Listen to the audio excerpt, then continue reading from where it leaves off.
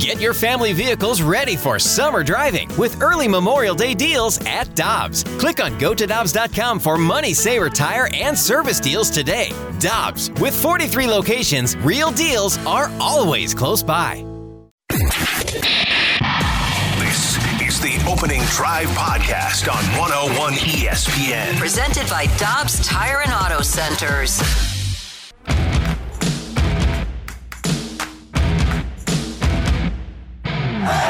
Good morning, everyone, and happy President's Day from the Opening Drive on 101 Happy President's ESPN. Day! Brooke is here, Matthew is here, I'm Randy. It is 7 o'clock in St. Louis. Your time check brought to you by Clarkson Jewelers, an officially licensed Rolex jeweler. Brooke Grimsley, how was your weekend? Oh, my weekend was good. Good. It snowed, so that was weird. It was kind of weird. It was not great. I didn't, You didn't enjoy the snow? No, I didn't. Really? I didn't. I kind of liked it a little bit, even though it was really, really warm the other day prior. So it's crazy to go from warm to snowing a lot. I enjoyed it. Back to warm.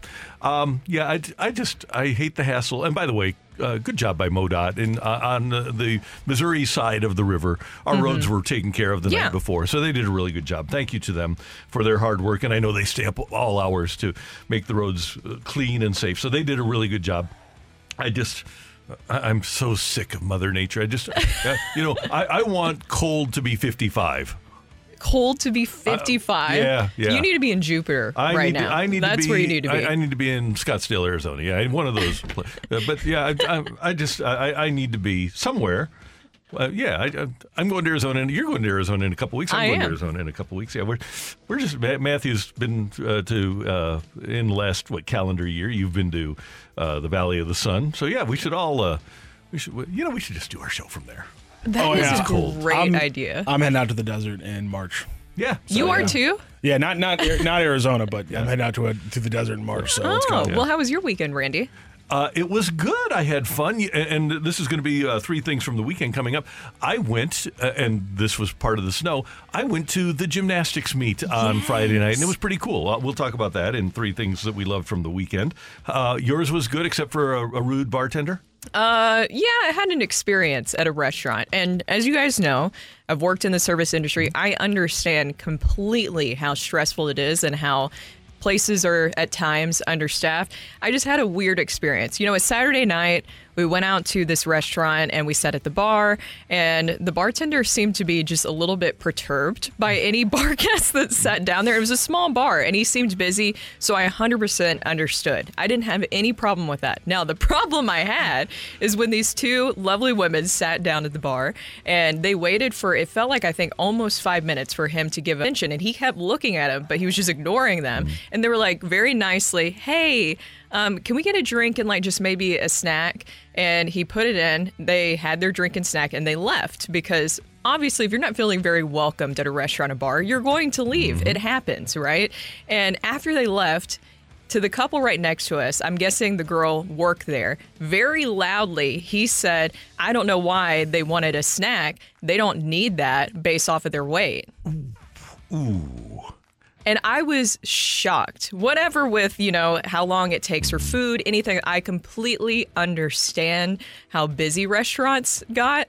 But at the same time, that's a very rude. Just go to the back of the house. Back of the house is in the kitchen. I worked in the service industry, people who know that as well. That's where you can have your gab session and your little vent therapy session with all the other people. Don't do that in front of customers. That's weak. And that's even if you're a really good restaurant, that'll cause you to lose customers, right? Yeah. One person can have such an effect, and then word of mouth, and it can really bring things down. And that's unfortunate. It is. And I do understand, I've been on the other side of some tough customers, but you just kind of have to deal with it. It's part of it. It's part of that industry. It's what you have to do. And also, at the end of the day, as long as somebody's being nice to you, and that's extra food, which means a bigger bill, a bigger chance to make a bigger tip. But if you're not exactly being nice to them, you're not going to get a great tip out of that person, most likely. No, you're exactly right. And you'd think that somebody, a veteran in the industry, would get it, but hey, it gives us something to talk about on the radio too. It does. So now I know some people are saying call the restaurant out.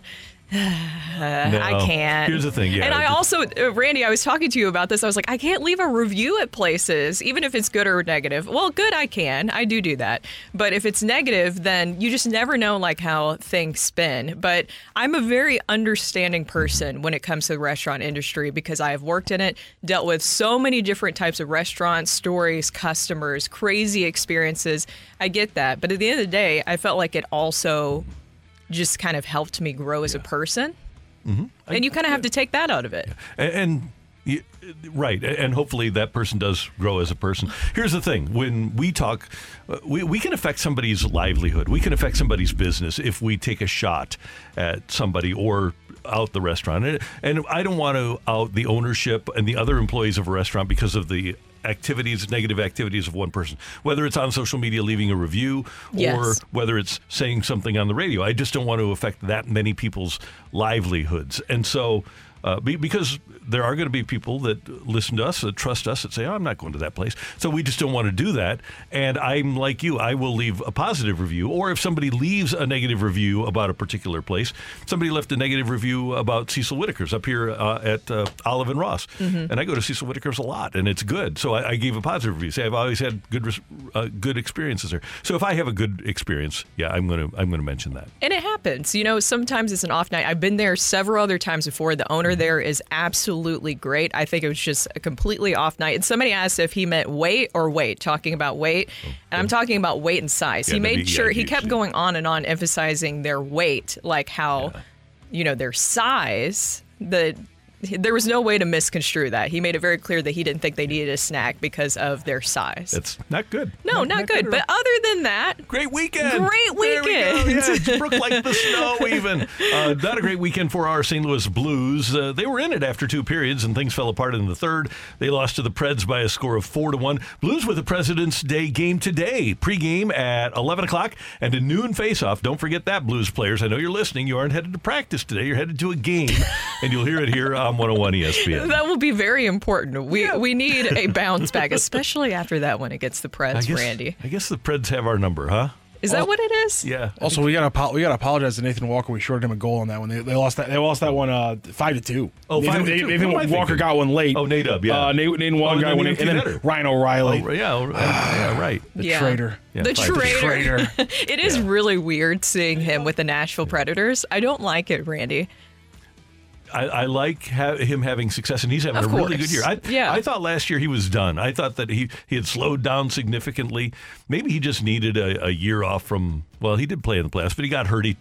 He had a lot of time to rest his legs. I think that O'Reilly's one of those guys who overworks himself. He does. And probably caused him to slow down, but he looked really good. He looked like 2019 version Ryan O'Reilly the other day. He's revived. Yeah, is that what you're saying? Yeah. But what I just didn't like about that game is that obviously this is two teams that are vying for the wild card, and right now the Blues are 2 points ahead of the Predators, but still they could have been a little bit more ahead if they would have beat the Predators. And it just felt like in a desperation game like that, you didn't see the Blues answer the call in that way. They were not, and the Blues are average, and that's what's going to happen to average teams. But we've seen them be above average, though. That's before. the thing, but I don't think it's reasonable because of a lot of things inherent in this particular team. I don't think it's reasonable to expect them to be above average on a regular basis. When they play great, they're really good. Mm-hmm. But they just aren't capable of playing great for the vast majority of their games. I would say they're capable of playing great more than half the games, but there's a mental aspect to being a really good hockey team, a mental aspect that includes coming in and playing hard on a regular basis. I don't think the Blues have that in them. I really don't. There are players that are physically limited. Look at the bottom six, okay? Yeah. Because normally we said it a lot, and it's not a criticism. They're really good. They're hockey players. They're in the NHL. But for the Blues, 2019 champions, their third line would have been their fourth line, and the fourth line would have been the fourth line. So their bottom six is really, they don't have a top nine. They have a top six and a bottom six. That's a part of it. And then the other part of it is, I think, Brooke, what happens, and we're so laser focused on the Blues, I don't look as much at other hockey teams. But I think with this particular group of Blues, and I don't know why it is, but they play those. They've won 8 of 11. It seems like there's nights where they think they're better than they really are, and they just don't exhibit the effort that they show when they're really good. You think that's what it is? I think it's just really interesting that we're still talking about here in February about them having a connectivity issue. You notice that it feels like they're not connected in those games that you're talking about when things just really fall apart. Where, wait, what just happened? You guys looked really great chemistry, things are working out, and then all of a sudden the connection's just not there in these games. I think it's the difference between good and great. What we saw was in 2019 was great, and the mental aspect of it, the connectivity is part of it. Being engaged on a regular basis is part of it. I don't think that this group, as a group of players, 12 forwards, 6 defensemen on a typical night, I don't think they are as consistently engaged as that Stanley Cup championship team was. And we can talk about this a little bit later, or we can talk about this now, but do we need to talk about the whole Jordan Binnington incident at the end, towards the end of the game with Luke Evangelista? The high sticking. Yeah. Was that purposeful or was it not? No, it's... He got fined, by the way. Yeah, it's frustration on his part. That's who he is. Yeah. And we in St. Louis, the rest of the league hates it. We love the competitiveness and the frustration with what we're talking about, with the lack of connectivity. I would do that if I were him.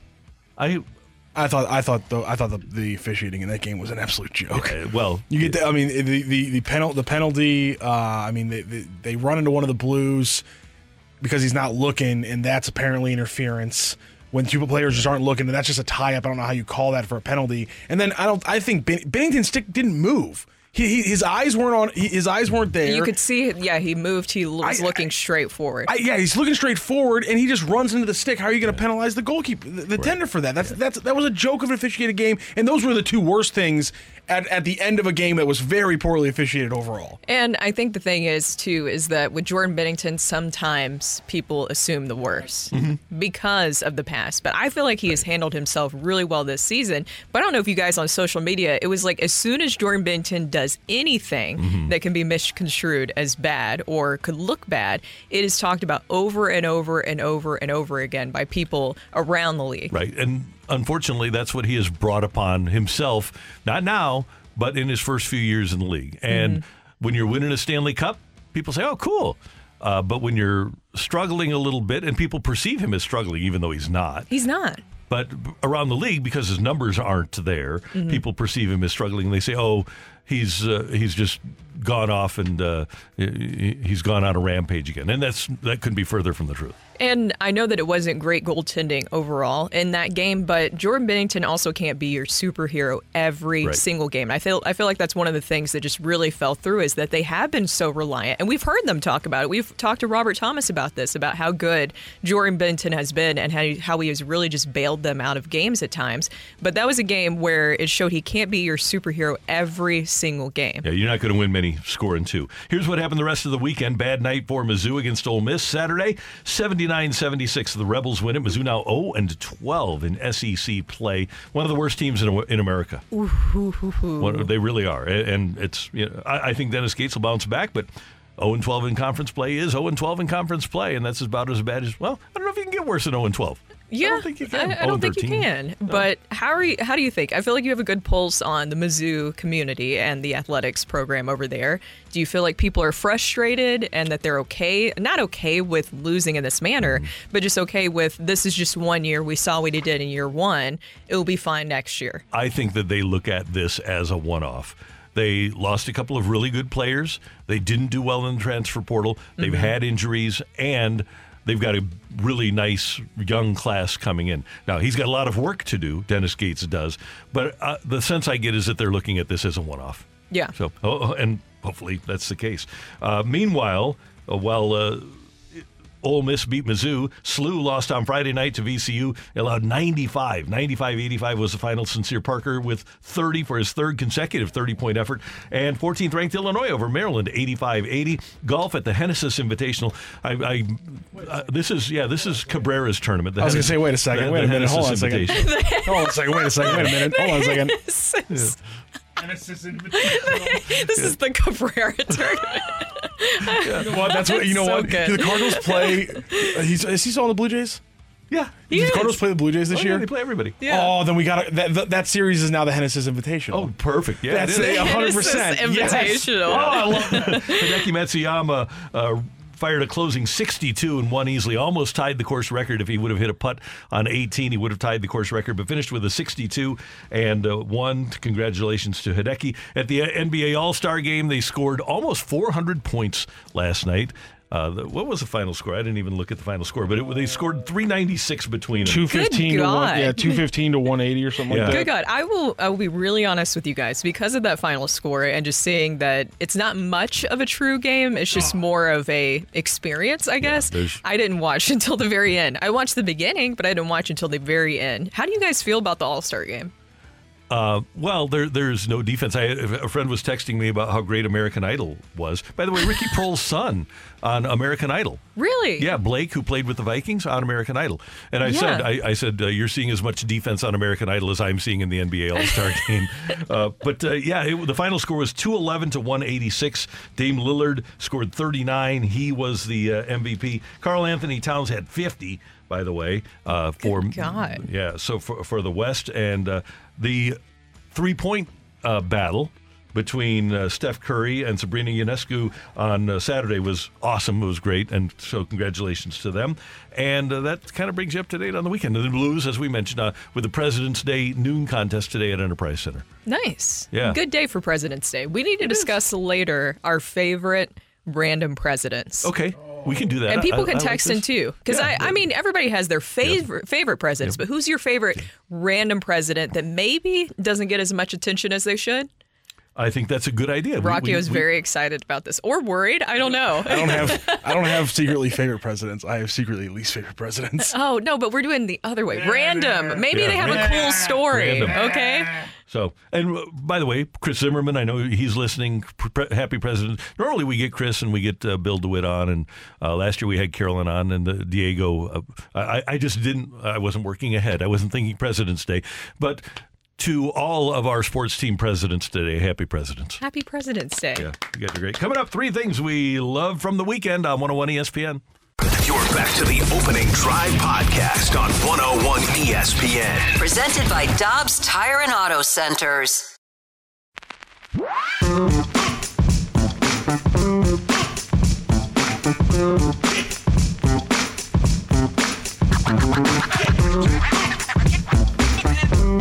All right, 3 things we love from the weekend here on 101 ESPN. And I will get started with number 3. Brooke, I mentioned it earlier in the show, but on Friday night, my daughter is a huge fan of gymnastics, and we had an opportunity to go over to Family Arena, and we watched the meet between Mizzou, they were the hosts, Florida, Illinois, and Lindenwood, and congratulations to the Lions. Their program is being disbanded after this year, but their girls are doing a great job. But what's cool is the incredible athleticism, especially when you see in person. Did you go a couple of years ago to I did. The incredible athleticism of these ladies when they perform, and the length of time that they can spend in the air, not on their feet or on their hands, and the athleticism is remarkable. And it was really fun to see this competition, and it is legitimate competition, and these young ladies are incredible athletes. It was really fun to watch. So you got to see, is it Mara Titar-Soli? She had the perfect 10 on the bars? She had the perfect 10 on the bars, first ever for Mizzou. We got a chance to see her, and then we got a chance to see Liam Wong, who's going to wind up on the Olympic team. She's from Florida, and she won the event, and she's the best. But it was cool, and the bars were right in front of us, so we got a chance to see that Mizzou performance. I truly enjoyed going to those gymnastics meets as well because there's always so much going on. So there's never just like a dull moment. There's always a different competition, different things to pay attention to. I really enjoy watching it.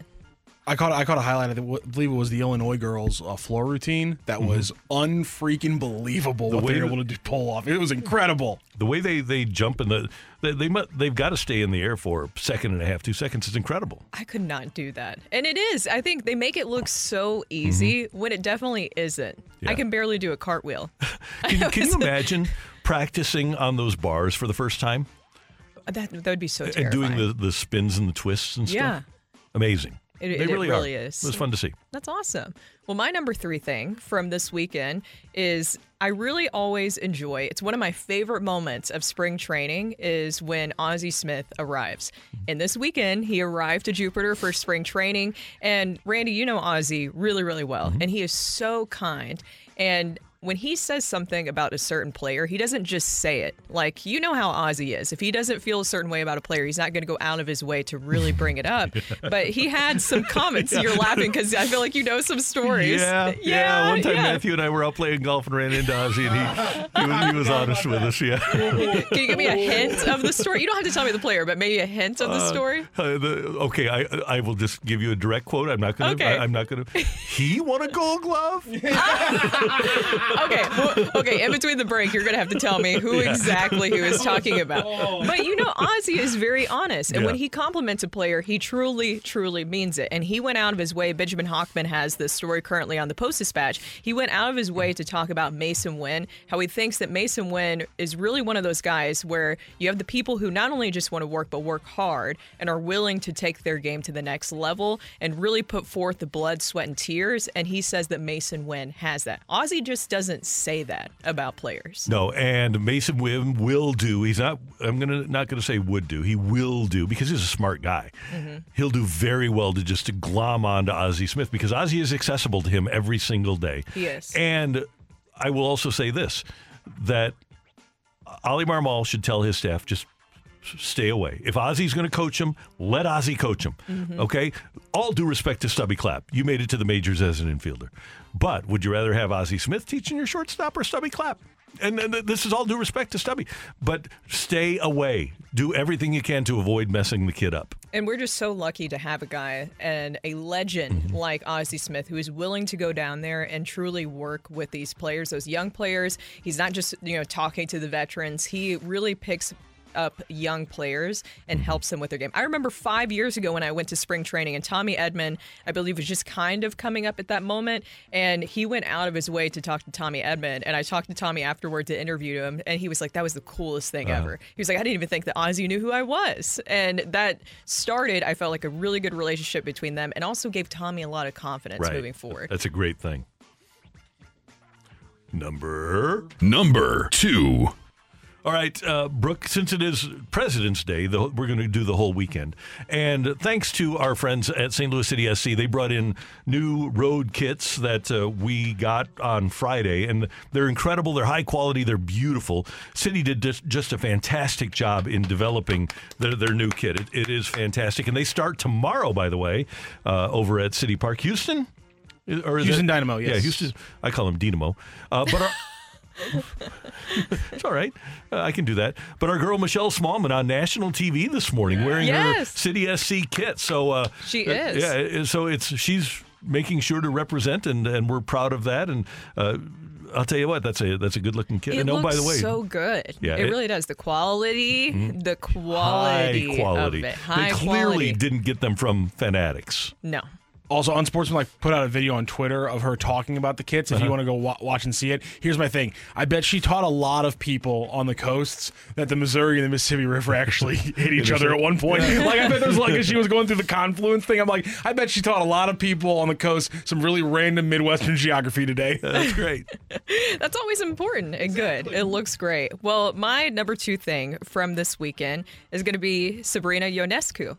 What she was able to do in that 3-point contest, first of its kind, by the way, her and Steph Curry, you could also just really enjoy seeing the respect that Steph, and what are you laughing about, Randy? Why didn't she use the WNBA 3-point line? Oh, no. I know what you're doing there. Why did they ruin that moment right there at the end? Idiot Kenny Smith is. You know what we're talking about with Kenny Smith? Kenny Smith is, he had a bad weekend. It was just a good, made-for-TV moment. Steph, you could really tell, has so much respect for Sabrina. And by the way, he edged her just by a little bit, 29-26. She even stepped back. But what you're talking about, the comment, is just like, it was a great moment, and then all of a sudden that comment was made. And it's like, what? Why are we doing this? This is just let the moment be. Exactly. It was a great moment, and she was close. And by the way, this is somebody that Kobe Bryant totally embraced. Yes. She is just such a great representative of the WNBA and of the sport.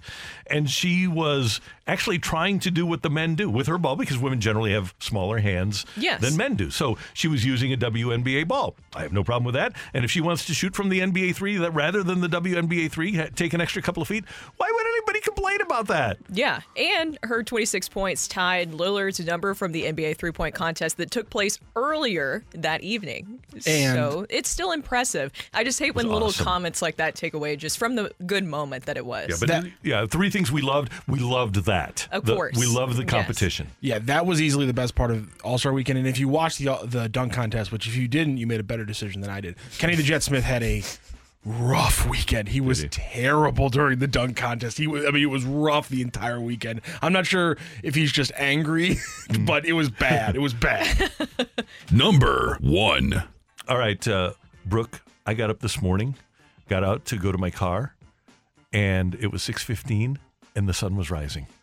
Oh. So here we are on President's Day weekend, and even on Friday when I got out to my car, it was dark. So the times they are a-changing, and spring it's coming, and it was great to see the sun rising. Granted, it was 27 degrees. I was about to say. But it's going to get up to 67 on Wednesday, and that to me is a telling day when I walk outside to drive to work and the sun is coming up, and it was fantastic. Brandy, I know why you're excited.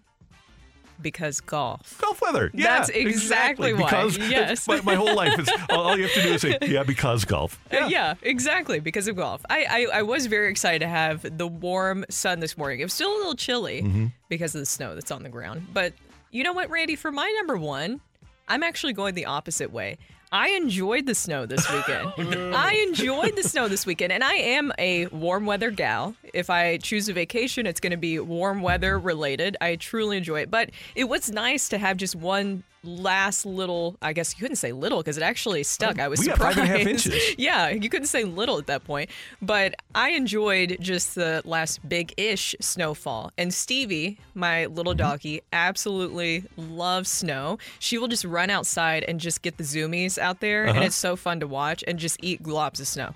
Does she, because Moose, the dog, gets cold, and Maggie, the dog, does not understand the concept of cold weather. She does not. No, she does not get cold. We do have a little sweater for her if she wants to wear it, but she just truly enjoys going out there and just running around in the snow. Yeah, maybe the Moose thing. I think Moose in general just does not think that the outdoors is cool. No. No, he would not survive well in the wild. He likes indoor only. Yeah, couches, beds. Yeah, I don't blame him, honestly. That's life. He's got a pretty good life. That's 3 things we loved about the weekend here on 101 ESPN. Coming up, our friend Katie Woo has an early breakdown of the Cardinal bullpen with a surprising omission. That's next on 101 ESPN. The smartest way to do your homework is Heckman Lumber.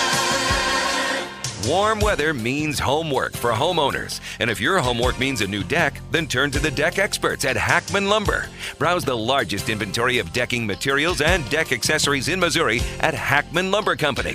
Talk with their experts about treated lumber, cedar, TimberTech, Trex, Envision, AZEK, and Decorators to find the best deck for you. Check out endless choices of railings, balusters, and LED deck lighting options. Hackman Lumber Company will not be undersold on in-stock decking materials guaranteed. You can choose to do it yourself with Hackman's expert advice, or they can recommend reputable contractors to do the work for you.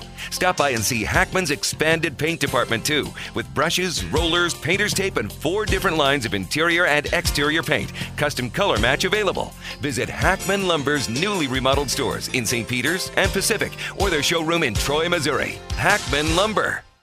You're back to the Opening Drive podcast on 101 ESPN. Presented by Dobbs Tire and Auto Centers.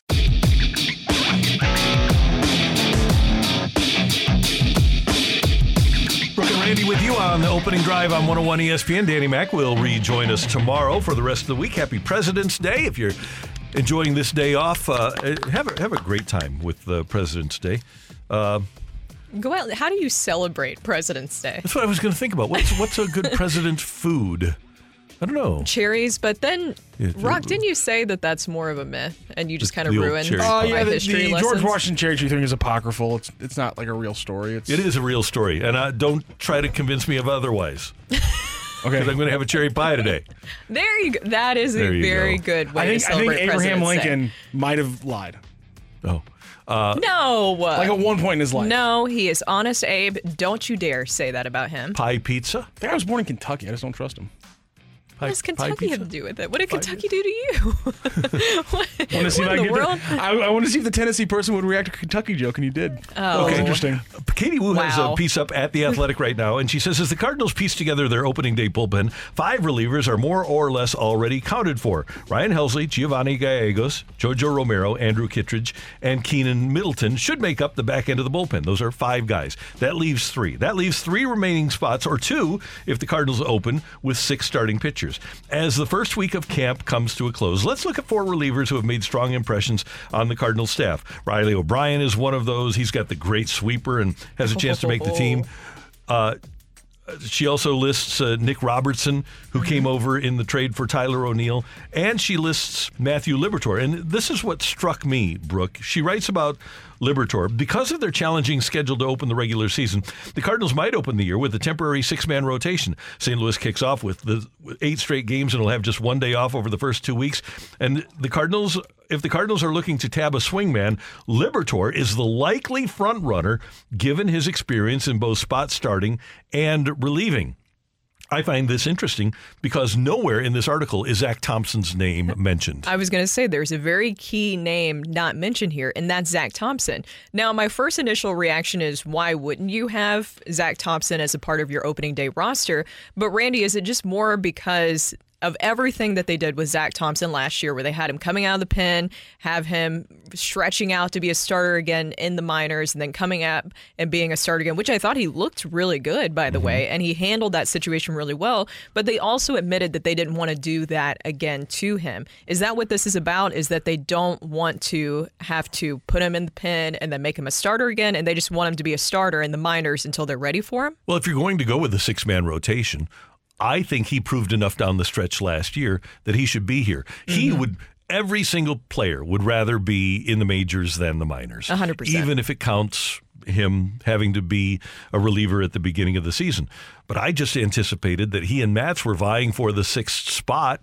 And I guess Liberatore is vying for that spot. And that, if it's Liberatore, would leave 2 spots down there.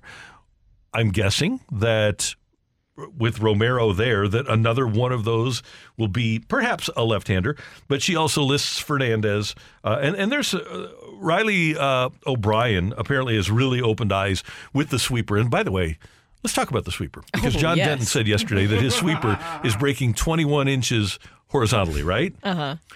Does that mean you have to start the ball at the hip of the hitter so that you can throw a strike? Because the plate is only 18 and a half inches wide. If you're throwing a pitch that's breaking 21 inches, it seems like you have to be throwing way inside just to get a strike on the outside corner. I just love your kind of hatred for the sweeper. Is it just because it's the term of it? Yeah, because they used to call the split finger fastball a drop, Yeah. or a fork ball, and then it became all the rage when it became the split finger fastball. And now a slider that doesn't drop is called a sweeper. Well, Bob Gibson threw that pitch in 1968 and had a 1.12 ERA. Sergio Romo had a whole career of throwing the sweeper. So It's not like it's a new thing. It's not a new thing. No, it's just no. a new name. No, exactly. I wonder if Shohei Ohtani just mispronounced it and they said, "Oh, cool, new pitch." They're like, yeah, we're gonna really Sweeper. We're gonna run with this thing. It looks like something we've seen before, but you know what? We really like to rebrand this right now. I do think that Riley O'Brien, I'm glad that she brought him up in the article, because last week when we were talking about intriguing names to make the bullpen, he was the guy that I tabbed as the one that I feel like could really, really be a person who makes this bullpen, because they have just a few spots. I think this leaves 3 remaining spots right now with the bullpen. You have Ryan Helsley, Giovanni Gallegos, Jojo Romero.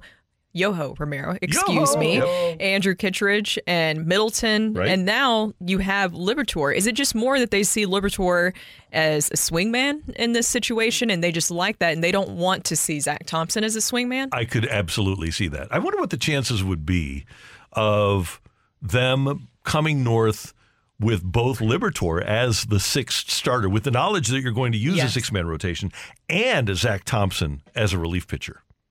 Ooh, Zach Thompson as a relief pitcher? Wouldn't you kind of like to switch it a little bit? Yes, I would. So have Thompson be the sixth starter? That's what I would prefer to see. Yes, I think that I think it's a good idea if they go with a six-man rotation. And I know that's a very triggering word, but this is just because of how daunting that schedule is at the beginning of the season. I mean, Randy, I don't know if you have the schedule up right now, but you've gone through it before. That is a really, really tough way to start your season. A lot of games against a lot of really good teams. And let's keep in mind that you want to preserve these old Vintage. Seasoned? We like seasoned starting pitchers. You don't want to wear them out in April and May. You want to have these guys be available in August, September, and hopefully October. So it makes sense to me to limit their innings early so that they can be horses late. And they aren't going to be in their best condition either. You work their way to doing 7 innings slowly rather than right off the bat. They aren't Max Scherzer. None of these guys are. What do you think that they've seen from Liberatore so early? Because it's just been a week, so early in spring training where they tab him for this role. He actually said that he is not thinking too much. And it's interesting. He said, his quote to Katie was, "I'd say this year I've done a lot more forward planning for the uncertainty I faced over the last couple of years." He said, "I'm trying to be proactive in putting together plans if I'm going to be in a reliever role or a starter role and what that looks like. I'm putting systems in place to make sure if there's any uncertainty again that I'm able to handle it better than I did last year."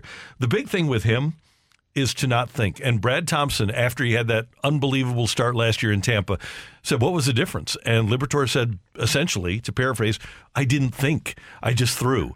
And you trust what your catcher is doing, and you throw. And I think that's the key for Matthew Liberatore, is to not overthink things. And if he just lets it fly, he's got the stuff that allows him to be dominant. I remember, I think it was very early on in his career and during his time with the Cardinals too, that he was working with, I believe, some sort of life coach to help with him with that, where he could kind of really meditate in certain ways and not think as much on the mound. So it's very interesting. I wonder if he went back to that in some way or if it's something that he's continuing to work on. But that is a big part of pitching, right? You almost need to have a goldfish-like memory. Yeah. You just have to get over it quickly. Yeah. How do we know what goldfish's memories are, really? That's a great question. I don't know. Do we have a Rock's going to Google it now. What's a goldfish memory? No. By the way, I also want to mention Nick Robertson, who Katie wrote about, because he has shown a lot early on. A 4-seam fastball that averages 95, a changeup, and a slider, and he's caught the Cardinals' attention early on. And he says, "I like to attack guys and get ahead. Any count that I can be ahead in more times than not I'm going to be successful." So that's one guy. And let's not forget, and I'm being dead serious here, let's not forget that Wilking Rodriguez is in camp, because the Cardinals loved him last year. And Mo did say that was one of the reasons that the Cardinals weren't good last year, because Wilking Rodriguez got hurt. I wonder if he's going to get more of an opportunity than other guys because he's Wilking Rodriguez. Randy, I'm going to be completely honest with you. I didn't even realize that he was at camp until you just mentioned that. Yep, he's there. He Number is? 58. I think it would be a giant surprise if somehow now he's a big factor. But as you mentioned, he was a big factor for the Cardinals last season because he wasn't there. Yeah. They were relying on him. They were. It's World Baseball Classic Wilking Rodriguez. Yeah. And let me just when you're ranking the things that fell apart. World Baseball Classic was one. Rodriguez is two. I just want to check here, Matthew. Any info on the goldfish memory? Yes, the goldfish memory thing is another piece of apocrypha. It's wrong. It's not true. It's a myth. Okay. There's no scientific backing that says they have a 3-second memory. Okay. We've been duped again, Randy.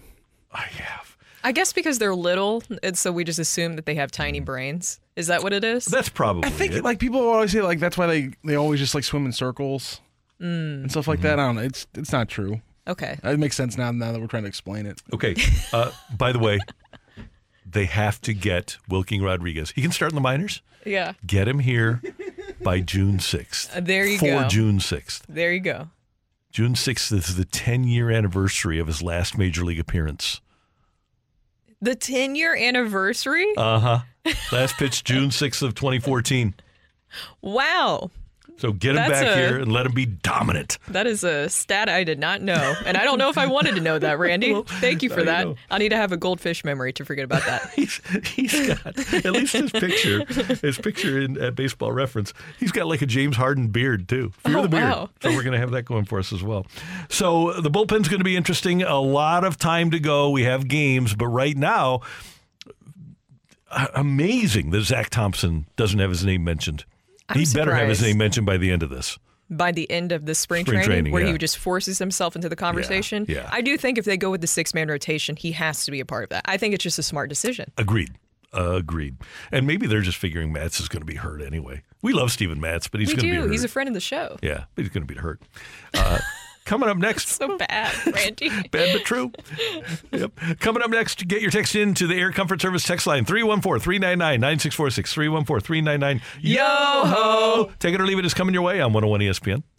You're back to the Opening Drive podcast on 101 ESPN. Presented by Dobbs Tire and Auto Centers. It's time for Take It or Leave It. Want to say something? Want to put it out there?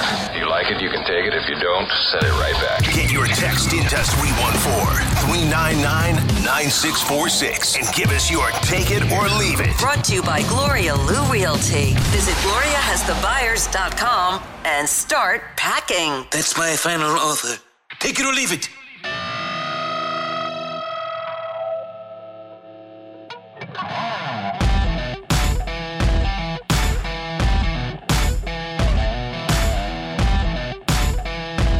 Time for Take It or Leave It on 101 ESPN. This morning on Unsportsmanlike, Evan Cohen was talking about how he doesn't know many of the players in the NBA's celebrity game that they played on Friday night. He doesn't know many celebrities. He's not into the pop culture thing anymore. Oh, okay. Take it or leave it. Marcus Jordan needed to be in that game. Oh, take it.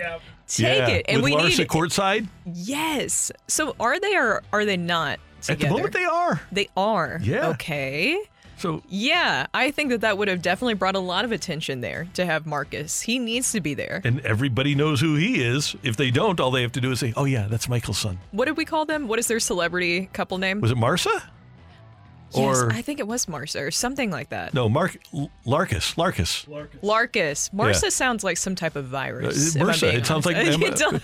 somebody has that. Right now, somebody I read over the weekend. Somebody was dealing with. Wait, the are you MRSA. serious? Yeah, Oh. who got sick and was dealing with somebody was dealing with MRSA this weekend. Oh, my God. Hold on, let me find it. MRSA in the news. Did not mean to laugh. So at yeah, that. That's very Larkus, serious. or the other one would have been, MAR. Let's see, Marsa. Yeah, it would have been Marsa, Marcus and Larsa. Yeah. But Larkus is better. It's Steve McMichael, That's it. Yeah, who just got inducted into the Hall of Fame. Yep. Or chose to the Hall of Fame. Oh, yeah. best wishes. Thoughts and prayers. Yes, thoughts and prayers. Take it or leave it. From Benjamin Hockman, he put this out on X yesterday. Ryan Helsley said that he hopes to pitch 60 innings this season in St. Louis. I like how he clarified in St. Louis. So take it or leave it, he will do that. Now, just so that we know, he pitched 64 2/3 in 2022, and last season, 36 2/3 innings. 36 2/3 last year, Brooke. 36 2/3. I'm going to leave that he gets to 60. What happens if he gets 60 and then he needs to get more innings? Is that just the cap? Is that it? He that's- just went ahead and put that cap out there? That is a cap, yeah. If he gets to 60 on September 3rd, on September 4th, he's going to have a mysterious ailment. No, Randy, no. Placed on the IL with shoulder inflammation or something like that. So what is your reaction when you hear that from him, that he is going to pitch 60 innings in St. Louis this season? It drives me crazy. Your job. Well, first of all, players, and we talked about this with Dan. The player's job is they think about themselves. It's not about winning. Mm-hmm. But what if the Cardinals require 71 innings from him this year if they're going to win their division? Is he going to stop at 60? I want players that are in it to compete. And players, we heard it from Josh Hader. He admitted it. He's not in it to win. He's in it to make his money. And if I were a front office person, and I know Houston gave Hader all the money, but if I were a front office person, I'd want people that are highly competitive. And I just wonder, a comment like that makes me wonder about Helsley's competitive level. Could you also see it the other way, though, that he's trying to insinuate that he's going to be healthy or expects to be fully healthy this season? And we've seen before, as I mentioned, the 64 2/3 in 2022 was a career best, I believe, for him for innings pitched. Maybe he's saying he will get back to that level again? That would be a positive if that's his goal. But here's my thing. My goal is to finish as many Cardinal wins as possible. Yes. That's my goal. If I get 50 saves, if I'm Ryan Helsley, my goal is to finish 50 Cardinal wins, because then all we need is 45 more wins and we've got 95. And that's a good amount. Trevor Rosenthal had 48. How about this? I want to set the all-time Cardinal save record. How about that for a goal? Rather than 60 innings. That'll get people talking. That really will get people talking. Brooke, back in my day, Bruce Sutter in 1981, in a strike season, they only played like 105 games. He threw 82 and a third. When the Cardinals won the World Series in 1982, Sutter threw 102 and a third, finished 58 of his 70 games. The year after that, he pitched in 60 through 89 and a third. In 1984, Bruce Sutter finished 63 of his 71 games. A relief pitcher, a closer, threw 122 and 2/3. Helsley's hoping to pitch 60. Sutter threw 122, more than twice as many. And then even when he tore his shoulder up in 1985 for Atlanta, he threw 88. So I wish people would try to do more. That's all. And I think the key word there is that he hopes to pitch 60 innings, that he hopes to pitch 60 innings. And maybe he is another product, when you brought up Josh Hader, of another arbitration player scorned. It seems to really change these athletes. And I understand it's part of the business, but unless you've been a part of some sort of negotiations, we've had to do it in the radio and TV business. You go in thinking it'll be one way, and it becomes a totally different feeling. It becomes personal, and sometimes you take it personally, even though it is meant to be a business transaction. Yeah, if you haven't been trained to handle negotiations, it can really scorn you in a lot of ways. And your agent is telling you it's all about you. Your agent is not telling you it's all about the team and about winning. Your agent is saying it's all about you and how much money you make, because where does the agent make his money? From you. There you go. Matthew, what do you got on the text line? Take it or leave it. Of the four major sports, Major League Baseball has easily the best all-star game/weekend. Not even close. And I'm not even a huge home run derby guy, but the game, they actually play the game. The basketball, there was literally no resistance defensively last night. We can see that. The NHL is a completely different game, and the NFL isn't even the game. It makes it hard to watch all the way through. Yeah. That's why I was saying I kind of lost the point. It was great seeing Jason Tatum, and they had him in the pregame interview. They also had him in the first quarter interview, but still, other than that, are you really watching or wanting to watch until the very end? It's kind of like going to the ballet. When you get to the All-Star game, it's a performance. It's not. It is. It's not a competition. It's more of a performance. And the performance aspect of it was pretty cool. That's why this one's interesting to me. Take it or leave it. There will be an NBA team that scores 200 points in a regular season game. I'm going to leave that because they start caring in the fourth quarter.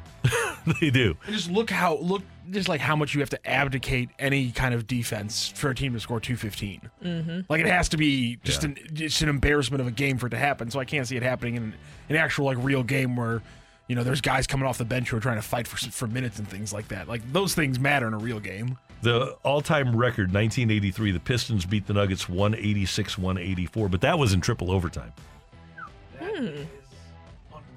Yeah. Take it or leave it. The NBA would be smart to include more WNBA players in their All-Star weekend. I'm thinking bringing Clark and Sabrina for the three-point contest and maybe co-ed teams for the skills competition. Well, Clark's not in the WNBA. She will be next year.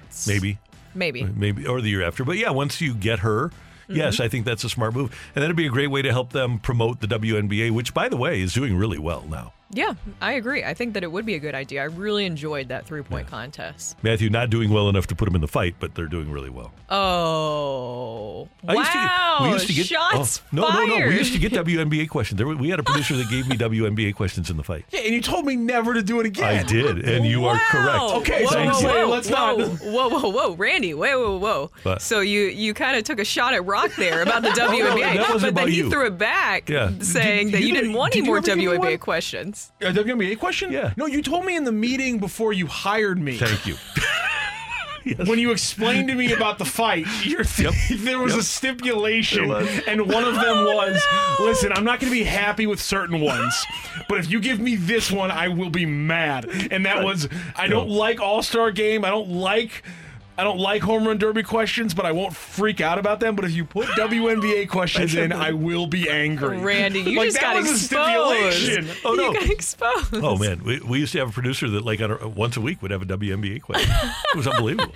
Just purposely stump you? And then it would be, well, their TV ratings are higher than they've ever been. And I said, they're up to 2.1. You know, nobody's watching. It's just that it's not a 1.1, it's a 2.1. All right. It's key. It's That's- still I'm growing, I'm not saying Randy. nobody cares. But That's it. We're doing an all WNBA fight one Rebecca day soon. Lobo, Diana Taurasi. Are you going to make the question? Suber. Sure, I'll do Okay, it. I'm not. New York Liberty, Chicago Fire, Las Vegas Aces. I've got my stock answers. Ooh, from the 3 and 4, very few NASCAR questions too. Are you a NASCAR fan? No. I don't do the NASCAR trivia very well.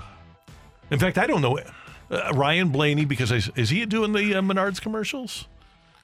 There's just no. I'm sorry. See. I'm just gonna say this right now. You can blame it on my ignorance. I don't know enough about NASCAR to make fight questions. Jeff Gordon, I Jim have Johnson. to have some amount of information in my head where, like, I know what to Google to find a question. Oh, and other than come who has the on. most Indy 500 wins, I don't know what angle to come at for NASCAR questions. When Brooke was in grade Dick school. Trickle, there you go. Yeah, Brooke was in, you were probably, in kindergarten, where it was 1, 2, Earnhardt. Oh, my God.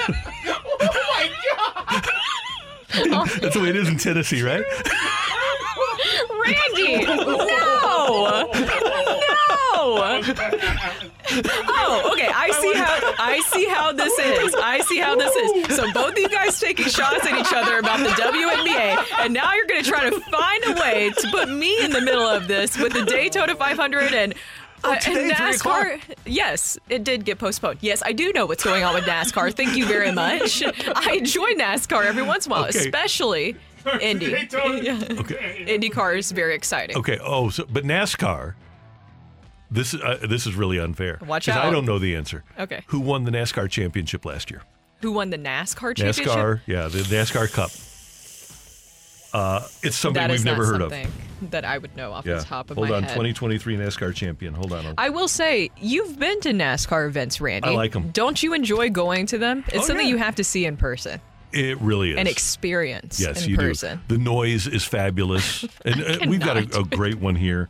It's Ryan Blaney did win, by the way. What? 636. The first shape Brooke learned was an oval. Oh, come on! What is this? I'm just sitting here like a nice lady over here, okay? just being nice and trying to stay away, maybe fit in some WNBA questions. I see what's happening. This is an attack on me because I'm going to make a WNBA fight. I see how it is. I see what's going on here. That's Teoli on 101 ESPN. Coming up, is Nolan Arenado a leader? We'll give you our opinions on 101 ESPN. You're back to the Opening Drive podcast on 101 ESPN. Presented by Dobbs Tire and Auto Centers. On the day's top stories, it's the Opening Drive's Fresh Take.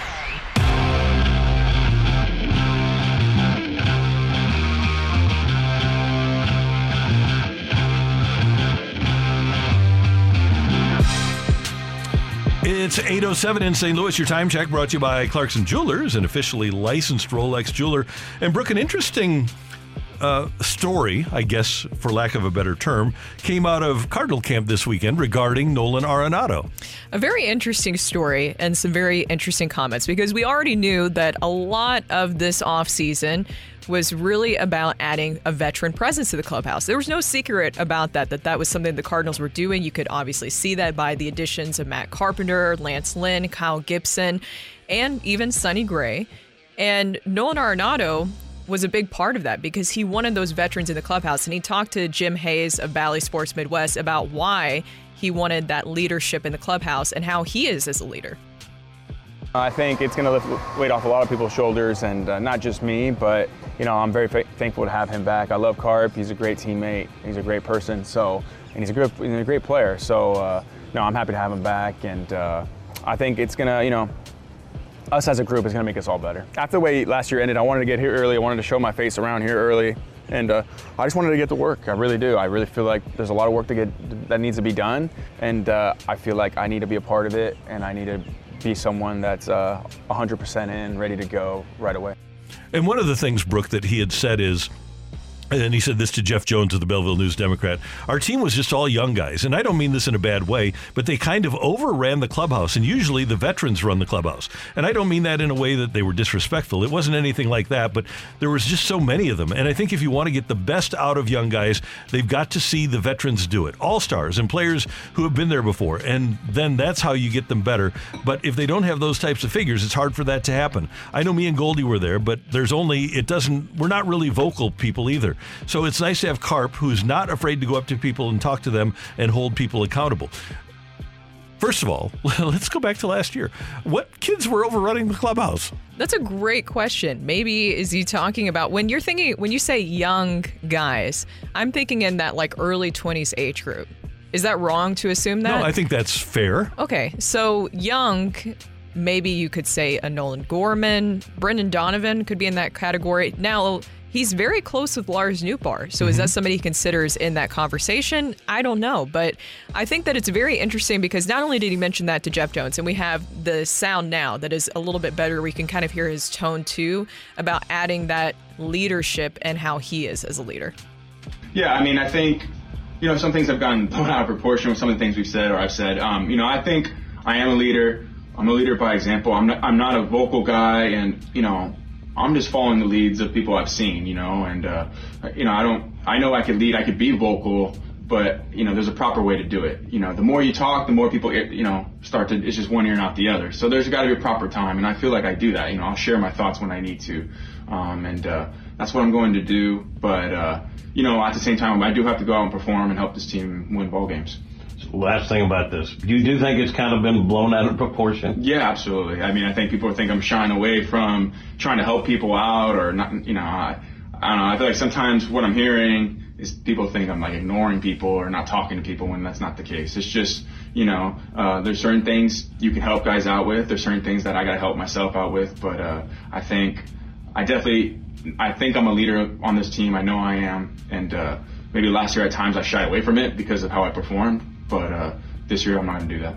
So he says he wants to be more of a leader by example, which I completely understand that. But I don't think that, does he understand, who he is? And that even if he does talk a lot, if he needs to be a vocal leader that is speaking a lot, because it's very clear, they made it clear that Clubhouse was a big issue for them last season. And he's even saying that it was overran by younger players.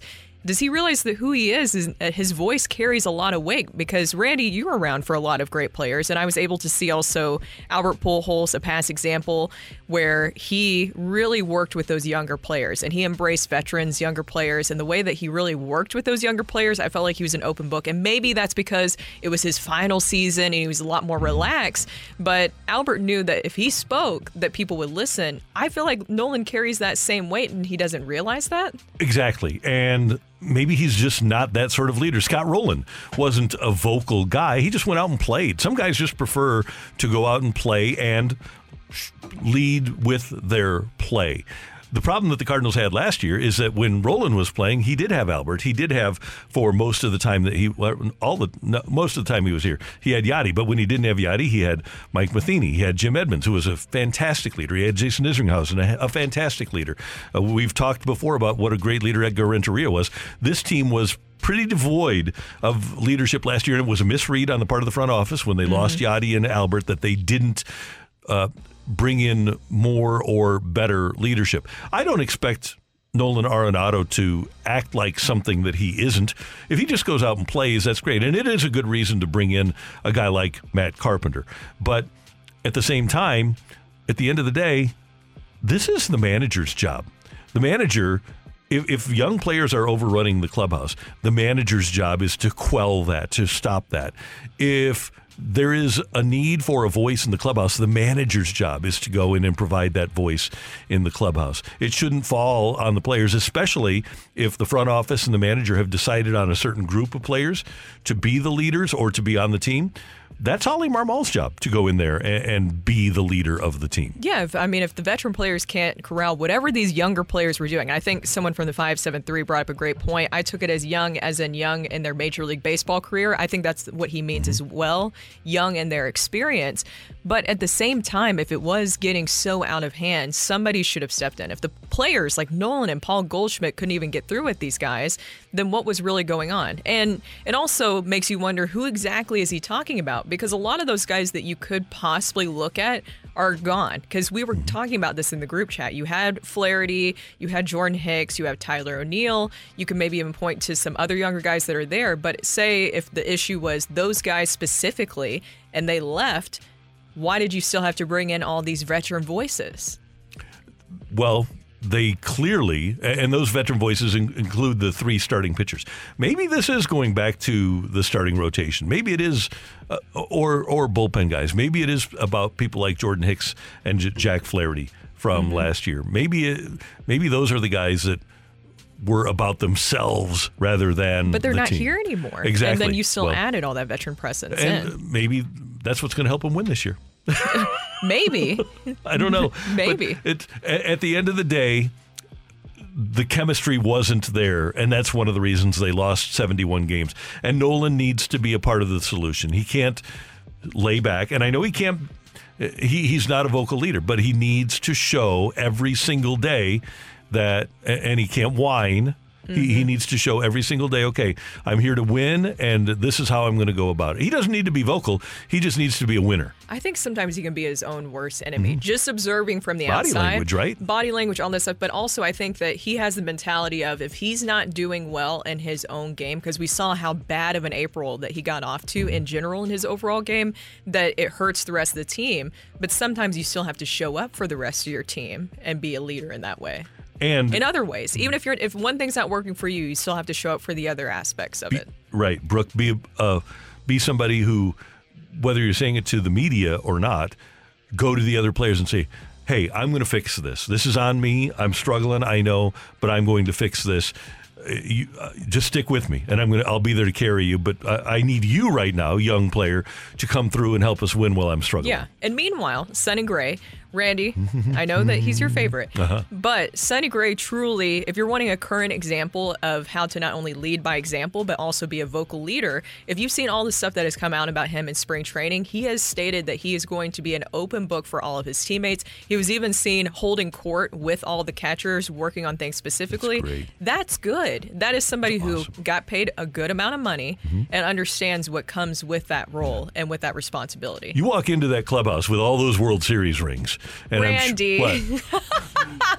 Randy, come on. He's doing, Sonny Gray's doing the right thing. Yeah, he is. He is. You have to be happy about that. I'm proud of him. Yeah, he's there a you leader. go. He's a leader. Matthew's laughing. He thinks it's funny. because you've taken it to this extreme conclusion, and I don't think many people understand how much you're hamming it up at this point with the Sonny Gray stuff. And here's my thing: do it the whole season. If he goes 19-3, do it when he goes for win number 20. Still like, well, I mean, if this is how you want to win 20 games, fine. You know that's what he's gonna do. You know that's what he's gonna do. That is today's Fresh Take. Curbs coming up next on 101 ESPN. You're back to the Opening Drive podcast on 101 ESPN. Presented by Dobbs Tire and Auto Centers. Bring out the Zamboni! It's time for Curbside with the voice of the Blues, Chris Kerber. Brought to you by Scott Lee Heating Company, a proud Mitsubishi Electric Elite contractor.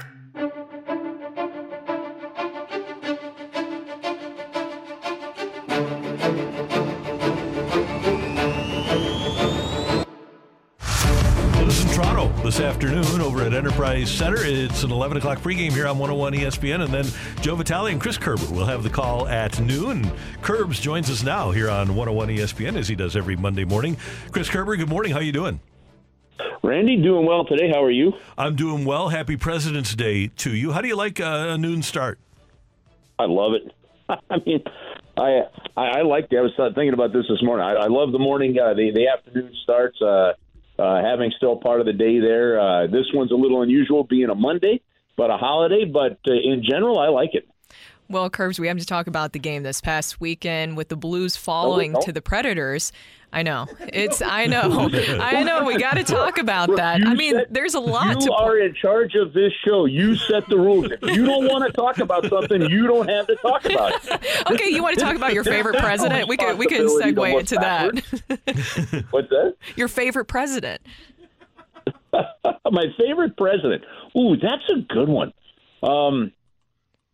Curbs, you know what? I'll let you think about it while I tell you that William Howard Taft, first guy ever, and by the way, he did not get stuck in a bathtub because he was so large.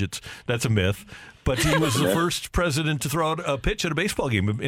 First president to throw out a pitch to open the season back in 1910.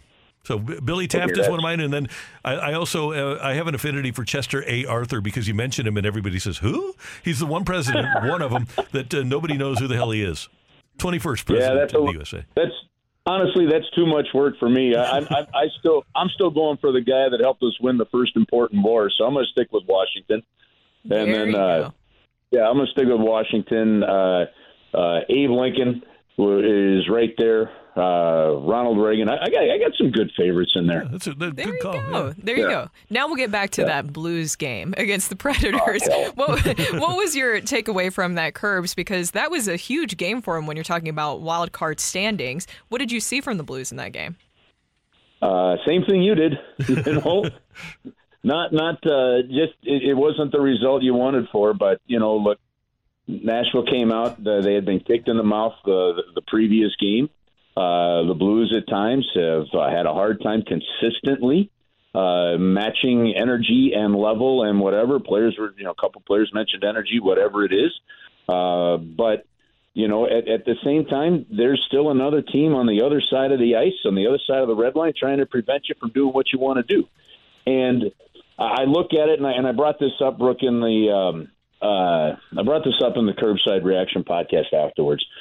You're going to need, that was a playoff style game. And if you really look at where things are in the season with 28 games to go, every game right now is a playoff game for the St. Louis Blues. It's really that simple. And they put themselves in this position. And that's a tough loss because instead of a 6-point lead over the teams in behind you, now it's only a 2-point game. Now, you do have a game in hand. But if you look down the roster, okay, in that last game, you had some line juggling with about 7 minutes to go in the first period. That's when I at least first recognized it from up top. Sometimes you don't see those things quite as regularly initially when you're just staying on the puck, right? So we noticed it with about 7 minutes to go. Jordan Kyrou, you had Pavel Buchnevich put on that second line. Then you had Jordan Kyrou, move down to that line. Later on in the game, you had Kyrou move to the third line. And at the end of the game, when they had the extra attacker out there, it was Kevin Hayes that came out, not Jordan Kyrou. That's something I think you've got to notice there. There were just, too many turnovers, to not enough puck battles won in that critical game. And it's a big, heavy game that takes a little more courage to battle through, and that's part of the learning curve. And then you continue to go down, and you're getting good play, but you've got to find production from some other guys here. Kasperi Kapanen getting good, solid play. At times he was even moved up to that top line with Thomas and Buchnevich in that hockey game. But there needs to be some production. And I look at, he got robbed on one play. I get it, but Kevin Hayes, Braden Shen, some of the others, that there has to be more production coming at even strength, and because things are tightening up. So when you get the opportunities, when you get a 2-on-1 and it's your two best players, you got to get the puck through. It's just got to get through if you're going to win games. And if you don't, it's harder to win. And then it's harder to especially come from behind. So that to me is what I take away from that game, is needing another level of production. And you've got to hit your points when they get them in these tight games. Curbs, I often talk about how fortunate we are as fans, and that the Blues were, that they won Game 7 in Boston. And I think today we're going to see the essence of how you need luck and you need everything to fall in place to win a Stanley Cup because the big boys are back for Toronto today. We didn't see Tavares or Marner last week. Well, yesterday in practice, Matthews and Marner and Tavares and Nylander were all on the ice together. And, man, you better be on your game if you're going to play against the Maple Leafs. Yeah, you need to. And yet there's not a massive difference in point standing-wise between, say, them and the Blues. You know, they've had a hard time at times keeping the puck out of the net. They've got plenty of offense, kind of like the Edmonton Oilers, but sometimes having a tough go at just kind of keeping it rolling. But I agree with you, Andy.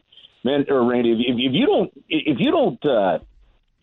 you don't bring it every single shift, somebody's going to burn you because they've got the ability to snipe from different angles, and so you have got to play tight. You've got to make them defend in their own end. You know, there was a great forecheck when Jake Neighbors was on the ice with Thomas and Kyrou, and Thomas and Neighbors are forechecking the snot out of the puck in the corner, right? They're holding it there. It squirts up along the wall, and in the last game, and one of the Predators got to the puck and just skated it right out of the zone. If you don't get the third guy in the battle, it's, whether it be the other forward coming over to the wall, whether it be the defense reading and pinching down, if you don't get that other guy in the battle and outnumber them, this team will break the puck out at you, and you're going to be defending too much in your own zone. And you heard in that last game, you heard Steve Ott mention it to us right in his post-game interview he does with us, so you heard Drew Bannister mention it. There was too much of a gap. The defense would get the puck and sometimes not have anywhere to go with it because the forwards weren't back enough or the forwards didn't come back hard enough. That was a theme we saw a lot last year. Got to get that today. If the forwards don't back check, you are going to make it really easy on those stud players you were talking about. Hey, Curbs, I want to focus on one guy here for just a moment. For me, Kessel is entrenched, regardless of who's healthy as the Blues move forward. I've got Matt Kessel as one of my 6 Blues defensemen. Do you feel the same way? Absolutely. He has come up. Well, first off, if you go to the reasons he was inserted into the lineup, one, he's got something most of the others don't have, and that's a right-handed shot. Okay, so that's kind of important. In this situation. Having said that, he's just played really well. He has become a full-time National Hockey League player this year. Justin Falk doesn't appear to be ready or close yet. He hasn't really started skating, at least as of a couple of days ago.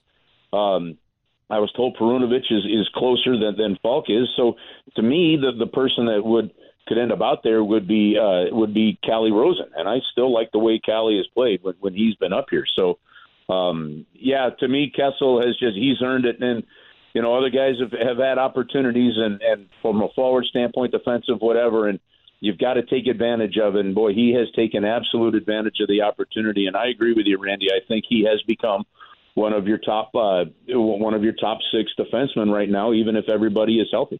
Curbs, always good to talk to you on a Monday morning. Happy President's Day, and we will be tuned in for you and Joey at noon, pregame at 11 for the Blues and the Maple Leafs here on 101 ESPN.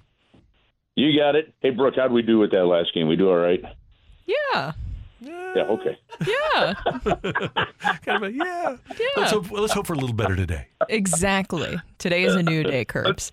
Yeah, let's go for a lot better. I'm with you guys. All right, cheers. Have an awesome week. Thanks, brother. See you later. That's Chris Kerber, the voice of the Blues here on 101 ESPN. Coming up, we've got the fight. I lost. I was a loser. Yeah. Loser on Friday. So we've got somebody going for 2 in a row. Tim. Yeah. I lost. Didn't I get all 4 and lose in the tiebreaker? It was a 4-4 tie and then a loss in the tiebreaker. Yeah, it happens. It does. So we'll see if the same thing happens today. Redemption Day? Oh, I hope so. You'll bounce back just like the Blues. Yeah, me and the Blues. We're kind of kindred spirits today. There you go. All right. The fight is coming your way next on 101 ESPN. You're back to the Opening Drive podcast on 101 ESPN. Presented by Dobbs Tire and Auto Centers. Joe Listener. And in the blue corner, the undisputed king of Morning Drive. Please welcome Randy Carricker.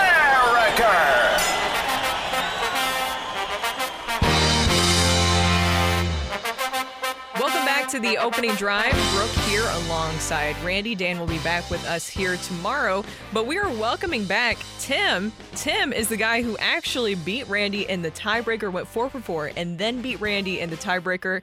How was your weekend, Tim, after doing that? Oh, it was pretty good. Just enjoyed the snow and took it easy.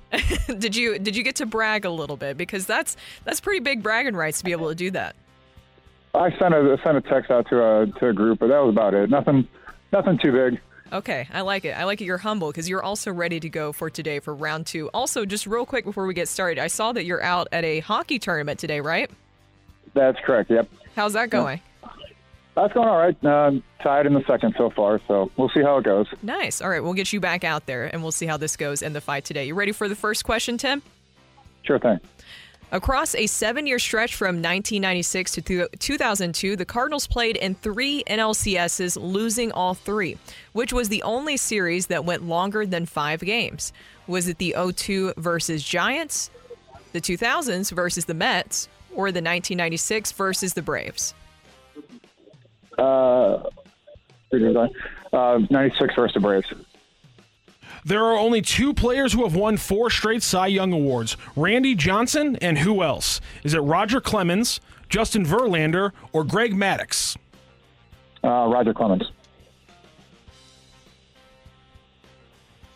Happy birthday to former Cardinal Juan Yepez. Which slugger did the Cardinals swap for Yepez in May 2017 via trade? Was it Matt Adams, Randall Grichuk, or Brandon Moss? Ooh, Matt Adams. All right, Kurt Warner is the only undrafted starting quarterback to win a Super Bowl. Who is the only other undrafted quarterback to start a Super Bowl? Is that Vince Ferragamo, Rex Grossman, or Jake Delhomme? Jake Delhomme. All right, we'll double check the score. Okay. How are you feeling, Tim? Yeah, feeling all right. Doing all right? I don't know. You kind of fired through them quickly. Do you do some sports trivia on the side? I have done sports trivia. We've done the St. Patrick's Center a couple times. We played against Randy's team a few times. Oh, nice. The St. Patrick's Center is fantastic, by the way. They do a lot of great work. Randy, say hi to Tim again. Tim, again, good morning. Happy President's Day, sir. Morning, Randy. How are you? I'm doing well. Thanks for listening. Thanks for playing. So, Tim, explain what you were just saying, because Randy just walked in the room, that you have played trivia against him before. Yeah, at the St. Patrick's Center. Our team was the Springfield Isotopes. I think we won twice and came runner-up 2 or 3 times. Yeah, but yeah, it was St. Patrick's Center was very. That sports trivia was a good time. That was fantastic. Yeah, they did such a great job. It's a shame we don't have that anymore. Yeah, I agree. All right, ready for round 2, Randy? Ready. Okay, question number 1. Across a 7-year stretch from 96 to 2002, the Cardinals played in 3 NLCSs, losing all 3, which was the only series that went longer than 5 games. 96 to 02. That would have been the 7-gamer against Atlanta in 96. There are only 2 players that have won 4 straight Cy Young Awards. Randy Johnson and who else? If I'm not mistaken, let's see, was it Maddux or Rocket? I think Roger Clemens did, but Maddux I don't think did. I think Clemens did. I will go with the Rocket. Happy birthday to former Cardinal Juan Yepez. Which slugger did the Cardinals swap for Yepez in May 2017 via trade? It would have been Matt Adams. Matt Adams to Big City. Yeah, for Juan Yepez. To Atlanta, I think. And number 4, Kurt Warner is the only undrafted starting quarterback to win a Super Bowl. Mm-hmm. Who is the only other undrafted quarterback to start a Super Bowl? I believe that would be Jake Delhomme. Jake Delhomme of the Carolina Panthers. You're not going to believe this, Randy. We have a tiebreaker. Oh! Sometimes we get in these things where we get lots of tiebreakers, and it was another very close fight. And Tim, you sent it to a tiebreaker one more time. So I know both of you know the rules here, but I'm just going to go through them really quickly. I'm going to read off the question. We're going to give Randy Carricker a moment to write down his answer. Tim will then say his answer audibly, and Randy will show his answer to the camera, tell everybody on the air what he guessed, and whoever is closest to the pin is going to be the winner of today's fight. Tim, do you understand those rules? I do. Randy, do you have paper? I do. Randy Carricker, earlier in the show, kind of reading my mind on the tiebreaker, told you what the highest scoring game in the NBA regular season is. Mm-hmm. In the same vein, I have a question, but it's different, and that is, what is the all-time per-game scoring record for an NBA team across an entire season? For example, the Kings last year led the NBA with just around 120 points scored per game. So, what is the all-time per-game scoring record for an NBA team across an entire season? All-time per-game scoring record for an NBA team across an entire season. So, 93.4 points per game would be how you would answer this. If obviously that's not the answer, that'd be. Well, I'd hope not. That'd be kind of weird considering what the Kings did last year. But I'm just saying the blank blank blank point blank is kind of the format we're looking for. Randy Carricker has his guess, and Tim, what is your guess, sir? I'll go with 127.4. Okay, Tim guesses 127.4. Randy Carricker, what do you guess? I guessed 138.4. I was looking at some of those Suns teams maybe from the Mike D'Antoni era that didn't play defense and played a lot of offense. Seems like they played a lot of 140 to 130 kind of games. All right, we did a little math, and we have a winner in today's fight via tiebreaker. Ring that bell. The winner and still champion of the fight, Average Joe Listener. The fight is driven by CarShield. Plans to fit any budget. Visit carshield.com today.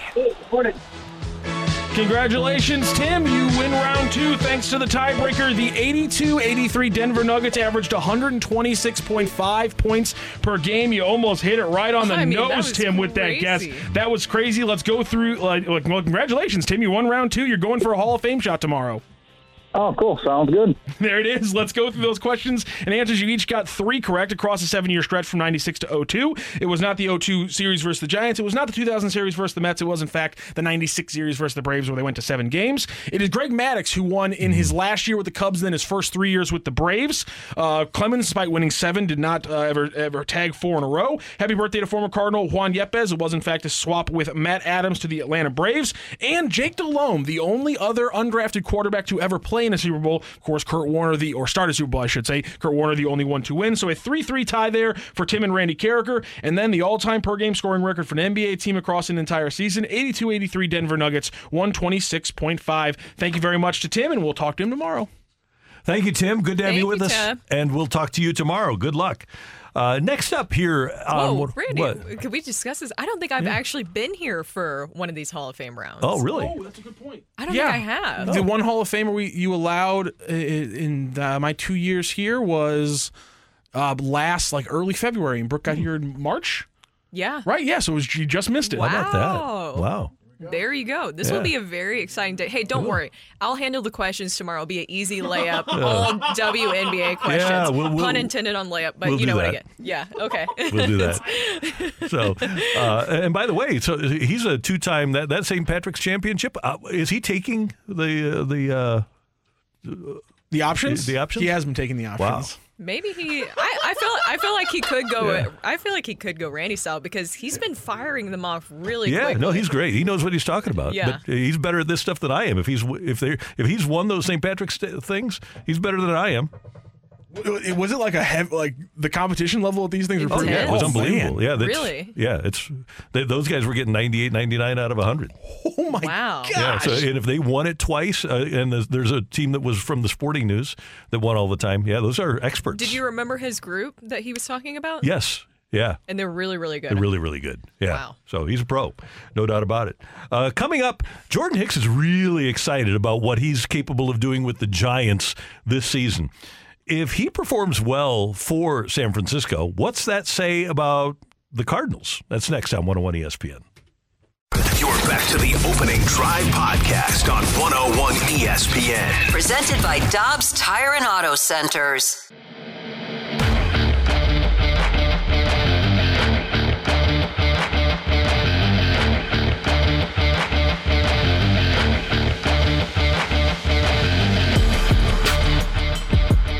Interesting quotes from Giants personnel about their new starting pitcher, Jordan Hicks.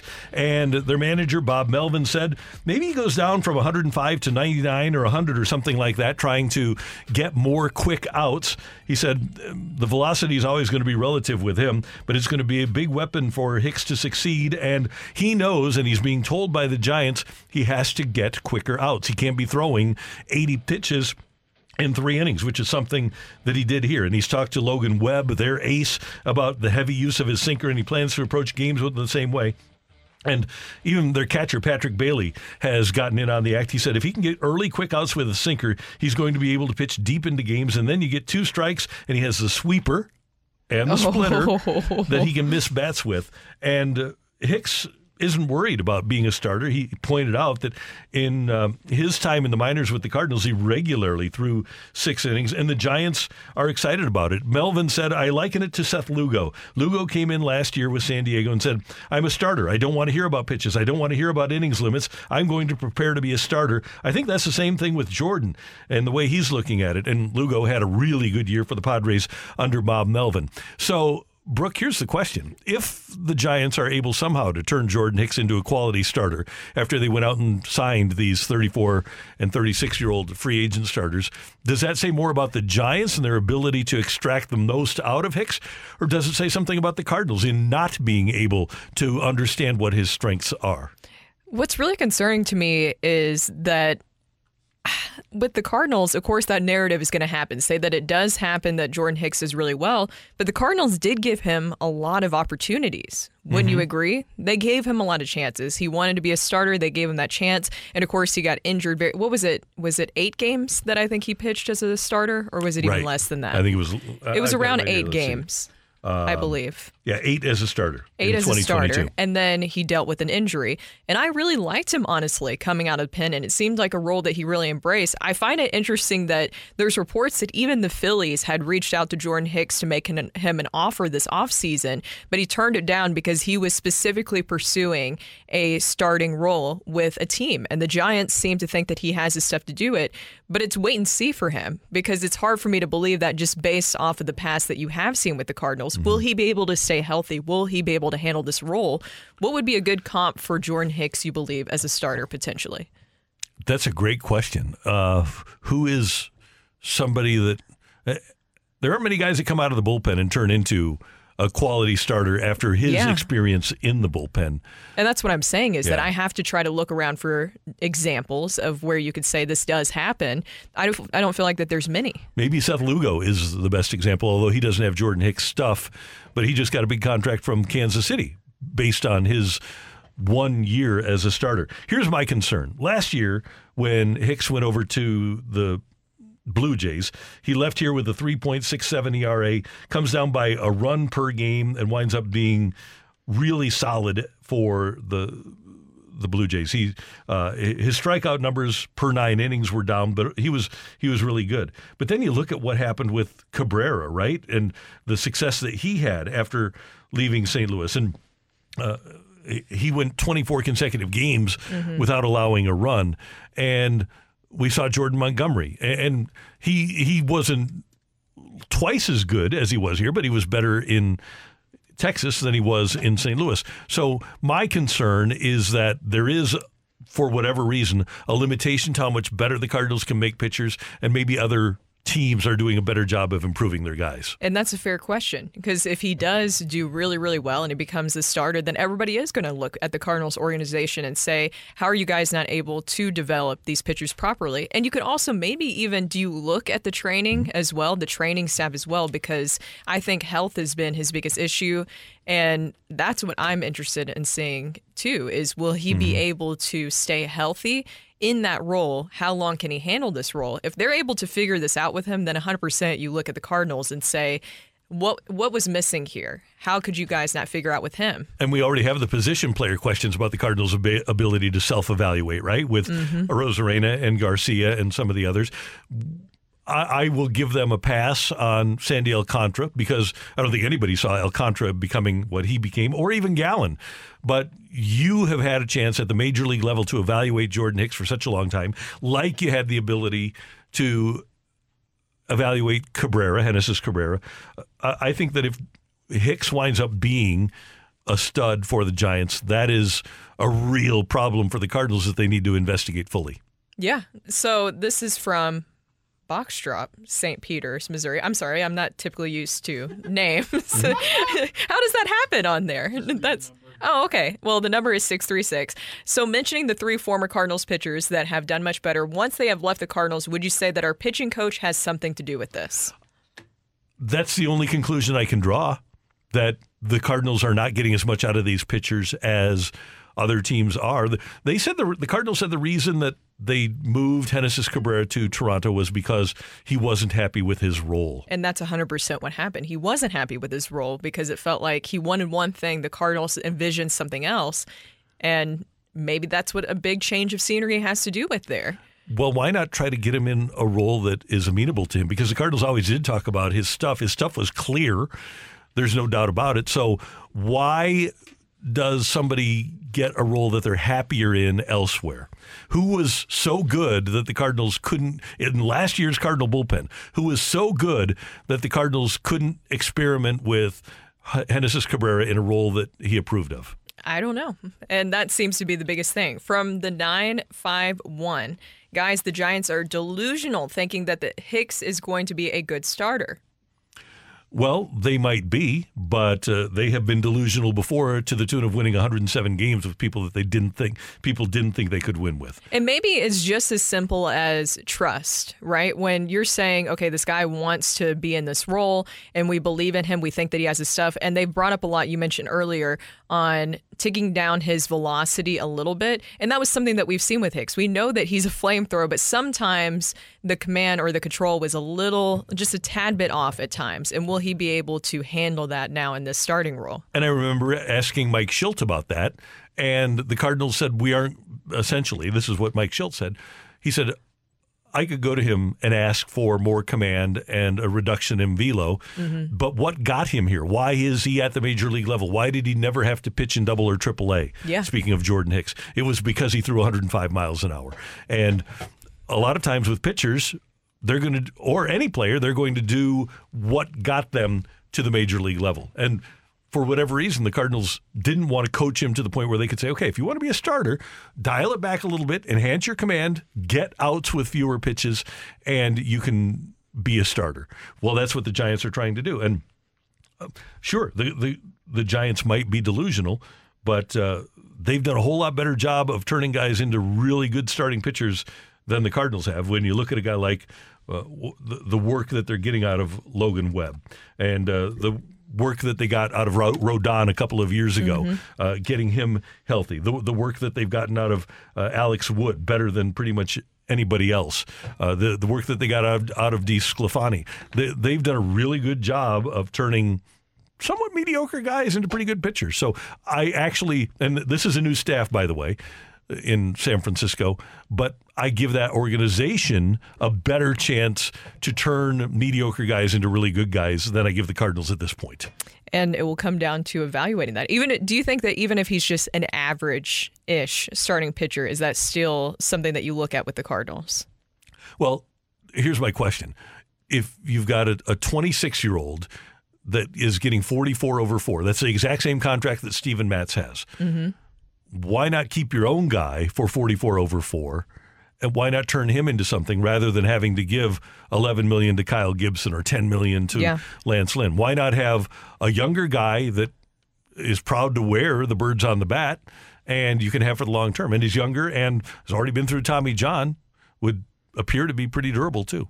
Yeah, I agree with you. Unless he was one of the guys that was only concerned about himself. Ooh. Could be.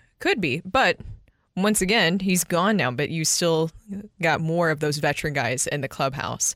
I don't know. I just still don't see how a younger player, maybe a younger player with less Major League Baseball experience. I know we're going to dive into this more coming up here at 9, but I don't see how that could just really take over the clubhouse when you still had so many veterans in that clubhouse last season.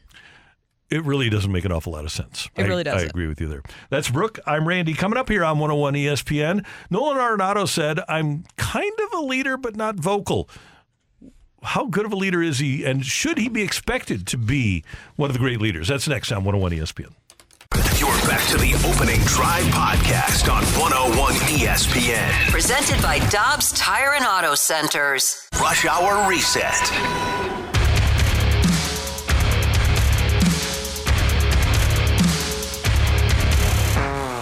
I mean, I think people think I'm shying away from trying to help people out or not, I don't know. I feel like sometimes what I'm hearing is people think I'm like ignoring people or not talking to people when that's not the case. It's just, there's certain things you can help guys out with. There's certain things that I got to help myself out with. But I think I'm a leader on this team. I know I am. And maybe last year at times I shied away from it because of how I performed. But this year I'm not going to do that. That is Nolan Arenado. It is 9:06 in St. Louis. Time check brought to you by Clarkson Jewelers, an officially licensed Rolex jeweler. Brooke Grimsley, Randy Carricker, and Nolan taking it upon himself. He says, I'm not going to do that this year. He's not going to shy away, even if he's struggling, from telling teammates not what they want to hear, but what they need to hear. I don't know how to feel about it. One, because with those comments, I understand that not everybody wants to be a vocal leader. But when you have the contract that he does, and when you are essentially, it would be safe to say that Nolan Arenado is currently the face of this organization, right? It is, yes. Safe to say. Safe to say that he, and has been, since coming in, the face of this organization, that comes with a lot of responsibility. And maybe he's just self-evaluating where he knows that he doesn't have the ability to maybe lead people in that way.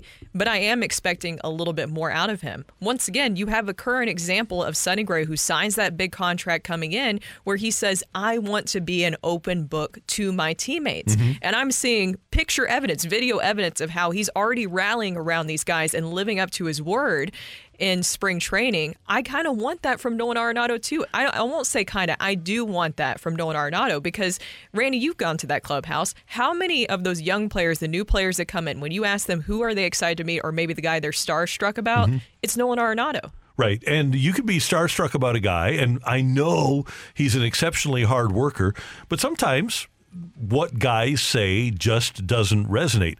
I would say the guy who has the most cachet among the position players is Wilson Contreras. He's the one that has a ring. He's the one that's been through September and October and played the last game of the season and won. And I would hope that there is a level of leadership from him too. But clearly, even Nolan Arenado, when he went to Mozeliak and said, we need Matt Carpenter, he knew that there was among the position players a lack of leadership. And it's got to be the only reason Matt Carpenter is here. It's not. I know that Nolan said he's a great player. He's not a great player anymore.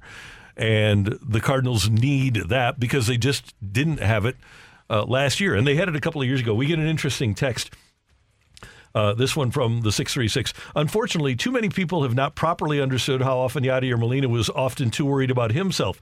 Not a great thing from a winning baseball games perspective and a team perspective. I would agree that Yadi going home to watch his basketball team was not a great thing. But if you talk to pitchers who threw to Yadi and were in the pitchers' meetings with Yadier Molina, they talked about how incredibly well-prepared he was as a player and how he made them better. He led them to be better than they had ever been before. So I have to respectfully disagree with that text. To say that Yadier Molina was all about the team, I think would be disingenuous. But to say that he wasn't a leader also is incorrect. Well, and the thing, too, with Yadier Molina is that you could actually see, and I know I'm pointing out spring training because that's what we have going on now. Randy, you saw, too, during spring training, Yadier Molina was really working with all of those catchers and pitchers, specifically where he knew every single little detail about them. And when he talked, everybody stopped and listened. Yeah. And that's why I said earlier, does Nolan realize, kind of his importance to the game, but also to this team, that if he did speak, even if he had to speak quite frequently, that those players would stop and listen to him. And maybe it's just not a role that he's comfortable with, but I don't think that he understands that he does have a lot of power in that clubhouse to be able to speak. And Paul Goldschmidt, we heard from Adam Wainwright last season that Paul really took this hard, how the clubhouse seemed to be in some sort of disarray. I wish I knew the full story behind it, but I think we can kind of put some of the clues together, that Paul Goldschmidt was starting to speak out more. And so I think that was an unusual role for him, but he still understood what was needed and he started to speak out more. That's what I kind of wanted to hear from Nolan, but it almost makes it seem like, and maybe it's true that we're taking this completely out of proportion, but I can only take what he said And it seems like maybe he just kind of wants to focus on himself because he believes that if he does well, the rest of the team does well, and he just needs to focus on his game. And Brooke, you've mentioned this, and I'm completely on board with what you say. There's a guy here that's going to be playing every day that wants that role, that is a vocal guy, that is a good player, and he might not be the veteran that Nolan Arenado wants to hear. He might think that people are overrunning the clubhouse, but the one guy that it appears to me that has that combination of playing well, playing every day, and has the desire to be a vocal leader and the voice to be a vocal leader, it seems to be Brendan Donovan. Mm-hmm. Brendan Donovan is very clearly a leader, and I think that he's lead by example, but also another example of being a vocal leader. I can't tell you how many of these younger players, if we're talking about young players with not much Major League Baseball experience, talked about Brendan Donovan specifically at winter warmup and how much that he helped them in many different aspects of their game. One, mentally, of dealing things with Major League Baseball on a day-to-day basis, but also with their hitting, different things like that. And he has said that he sees himself as a leader and is really glad to take on that role. And I want to go back, and this is a back in my day Randy thing, but I always go back to Whitey Herzog's introductory press conference in 1980 with the Cardinals, and they didn't have players that had won. Ted Simmons behind the plate had not won. Keith Hernandez at first had not won. Gary Templeton at short. Ken Reitz at third. That group had not won. Lou Brock had. I guess Lou was gone by then, but so he wasn't there. But the point was they didn't have a lot of winning players, winning history among their team. And a writer asked Whitey Herzog who he expected to assume a leadership role. But he was kind of baffled. He said, well, I'm the manager. I'm the leader. And that's one thing, and there's no doubt. If you walked into a Cardinal clubhouse where Joe Torre was the manager, no doubt about who the leader was. Certainly with Tony La Russa, no doubt about who the leader was. And that's something that Ali Marmol also needs to take upon himself, is don't just rely on the players to be the leaders. You have to be a leader in your own way, too, because you have that title. You are the manager. What is a manager? A manager is a leader. Managing the clubhouse is also a big role and responsibility with that. And I 100% agree with you, because now that you're seeing that clearly with everything that they're saying and what they've added, that the clubhouse was such a mess last season, the first thing I think of is, how did they let it get to this point? Where was Ollie in this situation? Was his voice not powerful enough to get through to these players? Because it sounds like that was a big part of what we saw just falling apart last season. Now, this is interesting coming in from the 3-4. What about Wilson Contreras? Shouldn't he be a vocal leader? I think he is a vocal leader, but with everything going back to the clubhouse situation last season, with everything that happened, I think he's a very confident player. But how much does that knock down your confidence when a situation so publicly comes out like that with Wilson? Not only that, but when your organization, when your manager is saying, yeah, he really isn't doing what we expect from that position. If you're a young player, how can you follow that? It's not Wilson's fault. The organization made it clear to everybody that he couldn't be a leader last year. And hopefully that's changed. And I agree with you. Wilson Contreras has the most cachet of anybody in that clubhouse because he's the only guy with a World Series ring. Well, I guess Lance Lynn has one too. And from the 617, and this is a very fair point, I think it really does come down to this. Reading between the lines, I think that Arenado is not one of the guys who would take on the direct coaching of young teammates. He doesn't have time for that, especially when he has his own issues to work on. And we talked about this earlier. I think that sometimes that Nolan does believe that's part of his leadership, and he's discussed that, is his play. He knows that if he's doing well, the rest of the team will do well too, to the point where maybe it could be a little bit self-destructive. And there is nothing wrong with that. And maybe that's just where it's too much for him. It's a little overwhelming to work on himself and also try to mentor and coach these younger players. And that, to be fair, that isn't his responsibility. No. All I expect of Nolan Arenado is for him to be a great player. I don't expect him to be a vocal leader. Now, he is known as first guy in, last guy out, which is great. That's a great way to lead by example. I don't expect him to be a vocal leader. Some guys are capable of it. Some guys are not. Even listening to the interview with Jim Hayes, he's kind of a nervous conversationalist. So, and maybe he realizes the way that he says things wouldn't resonate well or maybe not work well. And I do get that. I think that with the comments, though, it's a little discouraging because it just makes you see, wow, things really were bad in that clubhouse last season, weren't they? Yeah, and I wonder, and I don't know if anybody will tell me, but I wonder if the problems that existed with, quote unquote, as Nolan said to Jeff Jones, young players overrunning the clubhouse. I wonder if those problems have been eradicated. That's a good question. Well, I mean, with the amount of veteran leaders that you've added in, and you know Lance Lynn, is Lance the type of guy that would allow something like that? From what I gathered, I can't see it specifically. No. And Matt, I assume that he would also be a buffer from some of the other veterans right. Yeah, with that. And those guys need to take charge in a hurry, and they need to. That's something that needs to be taken care of on the first days of spring training. And hopefully they'll do it. Those guys know a winning clubhouse when they see it, and they need to build that winning culture back to St. Louis. That's Brooke. I'm Randy. Coming up here on 101 ESPN. And by the way, that was our Rush Hour Reset. Question we've asked a lot about the Blues this year, but what's your comfort level with them right now? That's next on 101 ESPN. You're back to the Opening Drive podcast on 101 ESPN. Presented by Dobbs Tire and Auto Centers. Live from the Car Shield studio, this is the Opening Drive on 101 ESPN.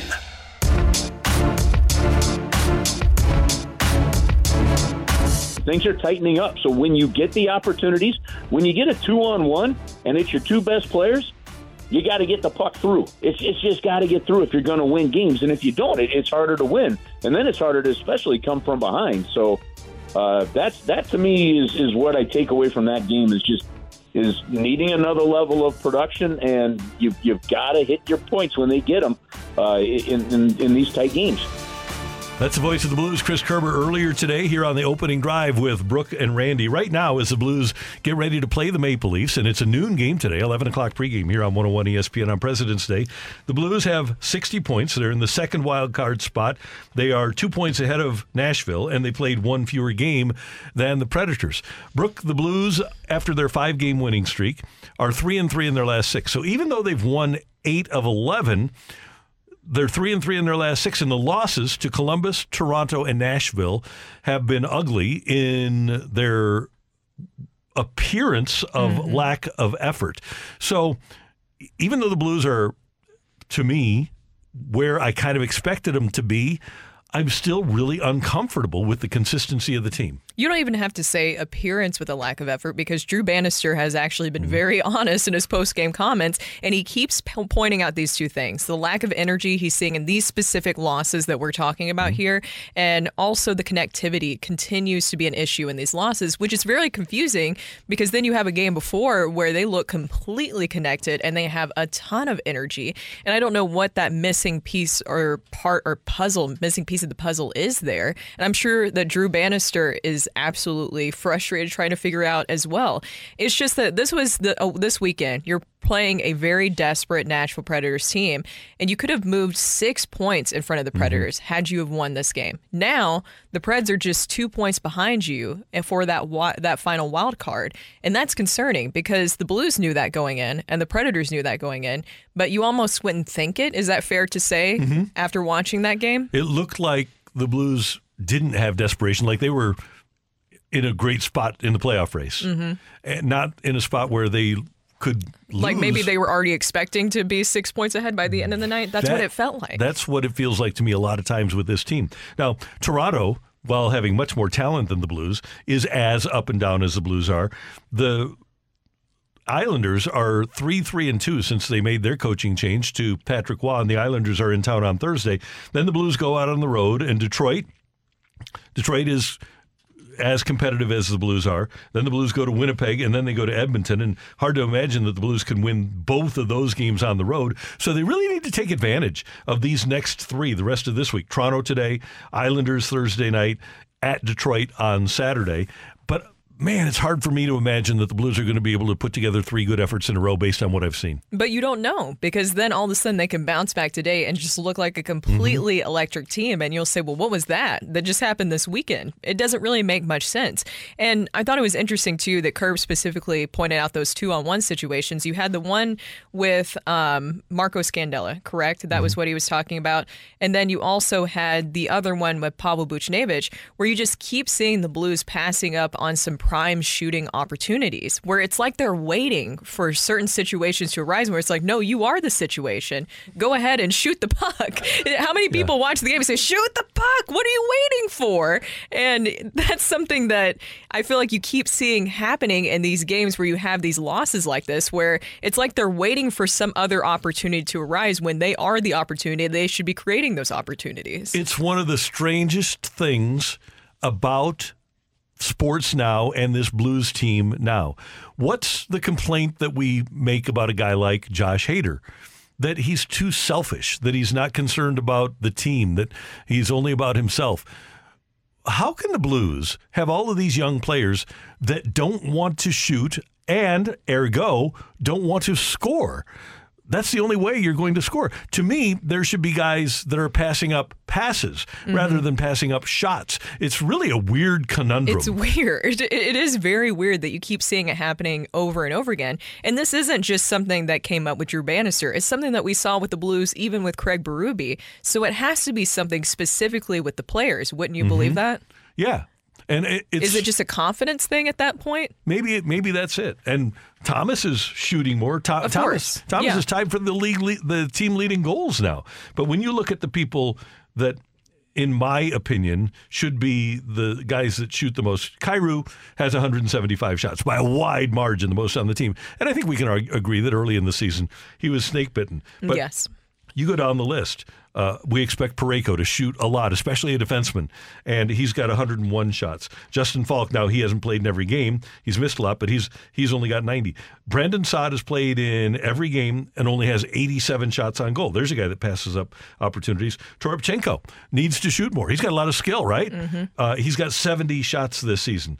I just think that there's a lot of guys on this team where they just need to be more selfish. And by the way, the highest shooting percentage on the team, Nadub, scores on 26.3% of his shots, and then Neighbors, and then Thomas. So those guys should be, and they're shooting a lot, they should be shooting a lot. Nathan Walker is kind of surprising to me. Yeah, only... And there's nothing wrong with that, but don't you believe that it should be maybe some of the other players? Yes, because you perceive... Because he doesn't have that much... I'm assuming he wouldn't have as much ice time as some of the other guys. Average time on ice for Nadub is 11:05. Diving into the Kyrou numbers, it is actually crazy, though. If you look at the Blues' last 5 losses, he has 1 shot in 4 of those 5 losses. The only one where he doesn't is this last one against Nashville where he had 4. But yeah, the previous 4 losses, that's the Flyers, the Capitals, the Blue Jackets, and the Maple Leafs. 1 shot in each of those games for Kyrou. And it's bracketed by games with 7, 4, 5, 8. So he gets shots off when the team gets going, but he's definitely, that's definitely something that pops out when they do lose, is that Kyrou isn't the one getting the shots off, I think. I was just going to say, I would expect that when Jordan Kyrou is going, he should get 5 shots a game. Yeah. I agree. 5 or 6, 2 shots. It's all over the place. You go back to all their losses, and it's like 2 shots, 3 shots, 1 shot, and then you see all wins: 9 shots, 5 shots, 7 shots. It's he either the offense goes when he gets going, or he's able to just to run when the offense kind of gets going. I'm not sure which one it is, but it's got to be one of the two. And then even too, if you go back to that third period, I mean, they were down 2-1, and then that game just got completely out of hand. I don't really understand that. And does that go back to the connectivity and lack of energy? Because then we were just praising them a couple of days ago. Was that on Friday? For that game that they played where they were able to make some adjustments from the first period that was not good to the second period. How could you not do the same in third period when the game is that close? A 2-1 game in hockey seems like nothing. That doesn't guarantee anything. This kind of hurts, but tell me if you think I'm accurate here. I think that Ryan O'Reilly dragged Nashville into the fight, and they didn't quit playing, and they were relentless. And I don't think the Blues were relentless. To me, Ryan O'Reilly was so visible, especially in that third period. He was. And the Blues just didn't match the work ethic or intensity of the Predators. No, I 100% agree with you. And once again, that was a desperate Predators team, and they played like it, and the Blues didn't have an accurate response, which kind of concerns me when we're talking about the playoffs. And Curb said it earlier, that felt, from here on out for the Blues, every game is like a playoff game. So we are measuring your performance based on how you are coming into these games, and that's very concerning when you have that performance against the Predators. And once again, Jordan Binnington, the goaltending has been a huge highlight, not just for the Blues this season, but I would say even more specifically in the past few months. Wouldn't you agree? And Jordan Binnington has been a big part of that, but he also can't be your superhero every single game. And I think we saw that in that game where he can't save you in every single situation. Yeah, and you just can't fall behind. You can't be chasing the game. And the Blues were doing that. And that's something I know Drew Bannister is working on. And ultimately, we talk about this team. Maybe we have unrealistic expectations about what this team is capable of. Maybe that, at the end of the day, is what our issue is that we expect them to be better than they really are. Yeah, I don't know. But we've seen them be really freaking good, so I want to see that version consistently. Yeah. But I'm not expecting it every single game. It's just that when you lose in that manner, when there's so much on the line, including having, a better chance with the wild card. I know they still hold that wild card position, that second one, but you could have been 6 points in front of the Predators had you won that game. We just want to see more consistent effort. That's all we're asking for, really, is more consistent effort. And it's just not there. That's Brooke. I'm Randy. Coming up here on 101 ESPN. Yesterday, Hideki Matsuyama won the Hennessy's Invitational. The Hennessy's Cabrera Invitational. Yeah. I didn't realize he was so big in golf. Yeah, it's a big time.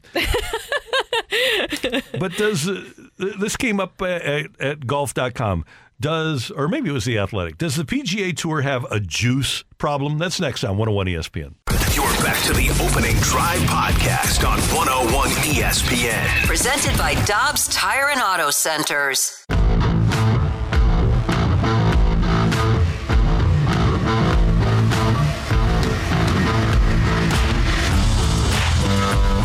Interesting goings on in the golf world. Tiger was supposed to play this weekend, and he suffered the flu and withdrew on Friday. Jordan Spieth, because of the stupidest rule in all of sports, signed an inaccurate scorecard. Everybody in the world knows. We've got computers, we've got television paying attention, but if a golfer signs an incorrect scorecard, he gets DQ'd. It's worse than the NFL's fumble out of the end zone rule. It's the stupidest rule in sports. Thank you. I really, it's hard to top the NFL one, by the way. Yeah. But I 100% agree with you, because when I saw that, I was like, well, what mistake did he make? Wait, that's what he did? Seriously? So why can't you just look past it? I understand that, he had a great tweet that he put out there where he held himself accountable. He said the right things. But come on. It's Is really this really stupid. What you need to do? And if you're golf, you want to disqualify Jordan Spieth, one of your most visible, one of your most eye-catching players. You really change the rule. Eye candy, if you will. Yeah, no doubt. You said eye-catching. Eye candy. Yeah, eye candy guy. Whatever. Hideki Matsuyama won yesterday. Luke List was second. Will Zalatoris third. Adam Hadwin was fourth. And then Xander Schauffele and Patrick Cantlay. But there was an interesting piece at The Athletic where they talked about one of the problems that the PGA Tour is dealing with. And they say it's not really anyone's fault. It's not even clear whether it's true, but something strange has been happening on the PGA Tour. All 6 tournaments before this weekend have been won by a long shot. Literally. They've been won by the so-called randoms, the mules, as some in the golf world like to refer to them. Chris Kirk, Grayson Murray, Nick Dunlap, Matthew Pavon, Wyndham Clark, Nick Taylor. All 6 have entered the tournament at odds of 100-1 or greater. 5 of the 6 entered the week outside of the official World Golf Ranking Top 50. The only winner inside that Top 50, Clark, won without a final round. He was at Pebble Beach where the final round was washed out. And last week, Brooke, down the stretch, Liv had Dustin Johnson, who won their tournament, John Rahm and Bryson on the leaderboard on Sunday.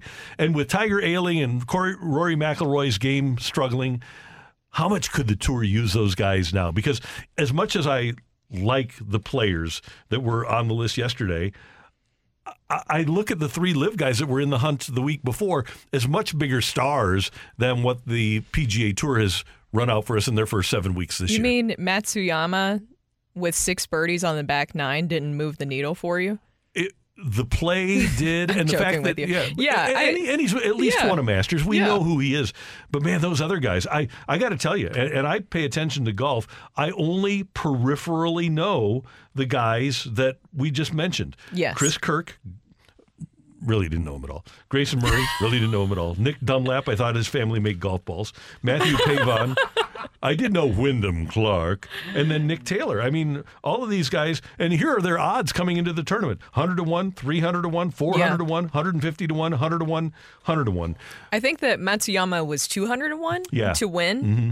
And he was coming back from injuries. Exactly, coming back from injuries. And I know that he had won the Masters. By the way, one of my favorite Masters menus of all time, because he had nigiri on there and sashimi and also A5 Wagyu steak, which is a brilliant move on his part. But you're right, he's not exactly a name that you think of right off the bat. And this is why I was so excited to have Tiger Woods back around. Even if it was just on a month-by-month basis, I was excited to have him back around the game because even with Tiger around, you're starting to learn some of these other guys even more, like who he might be paired with, different things like that. But he also brings a lot more attention to the game. And it's just really sad to see whatever all happened with him. You had the back spasms and then the flu that happened with him. It's really concerning that we're starting out this season where I thought that we would get to see him a lot more. That's how we're starting this out. Right. And the fact that no stars are winning, there's nobody that is drawing your attention to the PGA Tour on a Sunday afternoon. And it's not like Brooks Koepka was going to be playing the big tournaments, although a lot of people really like Riviera. They think this is the best tournament that's not a major. But it sure would be nice to have those recognizable stars. I got to tell you, the people, even on the leaderboard yesterday, if I am in a grocery store or in a restaurant and I see Luke List, I don't say, there's Luke List or Will Zalatoris or Adam Hadwin. I know Schauffele, I know Cantley, I know Jason Day, I know Matsuyama, but even you're starting to go down on the list even more so. And those people have to build brands. I guess that's the biggest thing. Do you think it's a problem for the PGA Tour that their biggest brands are now on the LIV Tour? It is a problem. And this is why I wanted and was hoping for some sort of merger to come about because it's better for the game in general. It's better for golf in general to have all these stars working together. But now in this situation where it seems like the door isn't completely closed with LIV Golf, does this give LIV more leverage in this situation, knowing that they kind of hold on to these big stars that people do enjoy watching? But they don't have anybody in the world golf ranking. So as these guys who are in their 30s or 40s start to fade a little bit, nobody on the LIV Tour is going to earn points to get into majors. So and that's why I wanted some sort of merger between these two, where they were able to come together. That would help a lot in the near term. In the long term, though, for me, the PGA needs some young guys to step up. Morikawa needs to be consistently great. Spieth needs to be consistently great. I know that JT wasn't there this weekend, but their stars need to be stars, and then somebody needs to win 3 or 4 tournaments or win a major, like Wyndham Clark. You know, they need somebody else to be great that people will have some attachment to, that they can go, okay, I want to watch that guy play on a Sunday afternoon in L.A. or in Ponte Vedra, Florida, or whatever. There needs to be more star power on the PGA Tour, and there's 2 ways to do it. Either merge with LIV and get those guys back without penalty, or develop your own stars. And it's really hard now, with as much parity as there is in the sport, to develop stars. You need another Tiger Woods. You need another exciting young player like that who's just absolutely, of course, nobody I ever expect. Do you ever think that there will be anybody who could change the game like Tiger Woods did? No, I don't think so whatsoever. And so I'm not saying that. I'm just saying in the way of having a young star just really rise, especially a U.S. star. I think that that's very important here when it comes to TV ratings and all the different kind of stuff. A young U.S. star that can really rise to the ranks. There's one guy that I think can do it. Can you guess? Who? Colin Morikawa. Okay. And he finished 6 under for the tournament. He finished in 19th place. Morikawa has won majors. He has the ability. He has the look. He has the maturity. I think Morikawa has everything you need. He just needs to play better. He does. Yeah, I was expecting a big season, which we're still very early on the season. Yeah. I was expecting a big season for him. From the 217, real quick. Oh, sorry. I was just going to say, the tour also needs Rory to play well. Yes, that is a big part of it. From the 217, imagine splitting the NFL talent down the middle and not being able to watch Justin Herbert play Patrick Mahomes. Right. That's what we're talking about. It is. And that's what golf is running into. And that's a problem. I was intrigued by the article at The Athletic, and I just wonder if maybe what LIV did, even though they don't have a real business plan, if what they did, because they wanted to injure the PGA Tour beyond repair. I wonder if it's worked for him. Brody Miller, by the way, wrote the piece at The Athletic. Coming up, we're going to head down the stretch with a little edition of Rock and Roll here on 101 ESPN. You're back to the Opening Drive podcast on 101 ESPN. Presented by Dobbs Tire and Auto Centers.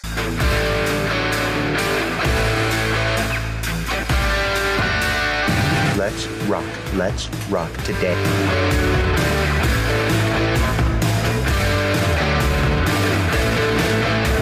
All right, I just solved the problem. Rick says she needs eye candy on the PGA Tour. Oh, I didn't say that. So what you need to do is you need to go to GQ and find the article, the 20 hottest male models on Instagram right now, and find the best golfer and just put them on tour. Randy, you might need to tell him that golf is very hard to get into because I've been learning that the hard way. So I don't know if the good looks could just help them in that regard. Just let's get the best golfer. But you're just talking about having some eye candy out there that gets the attention of people. Yeah, I think it's necessary. So who is your celebrity that you think, if you could, they're good enough to play on the tour, maybe not fantastic, but you're going to pay attention to, who's the celebrity that you think would really move the needle? Okay. I don't know about the handsomeness of the guy, but I think he would move the needle on the tour, and he's a really good golfer. Okay. Aaron Rodgers. Oh, he would. He would talk a lot. You would have to put a mic on him at all times, which he would embrace. Yeah, he would. He doesn't care what he says. That would be a good. And that's what I was saying is that I enjoy when Patrick Mahomes golfs and when Josh Allen golfs because they're so funny and they mic them up in so many different situations. Is that an idea for golfers so we can get to know them a little bit better? But I can't see the golfers being on board with that.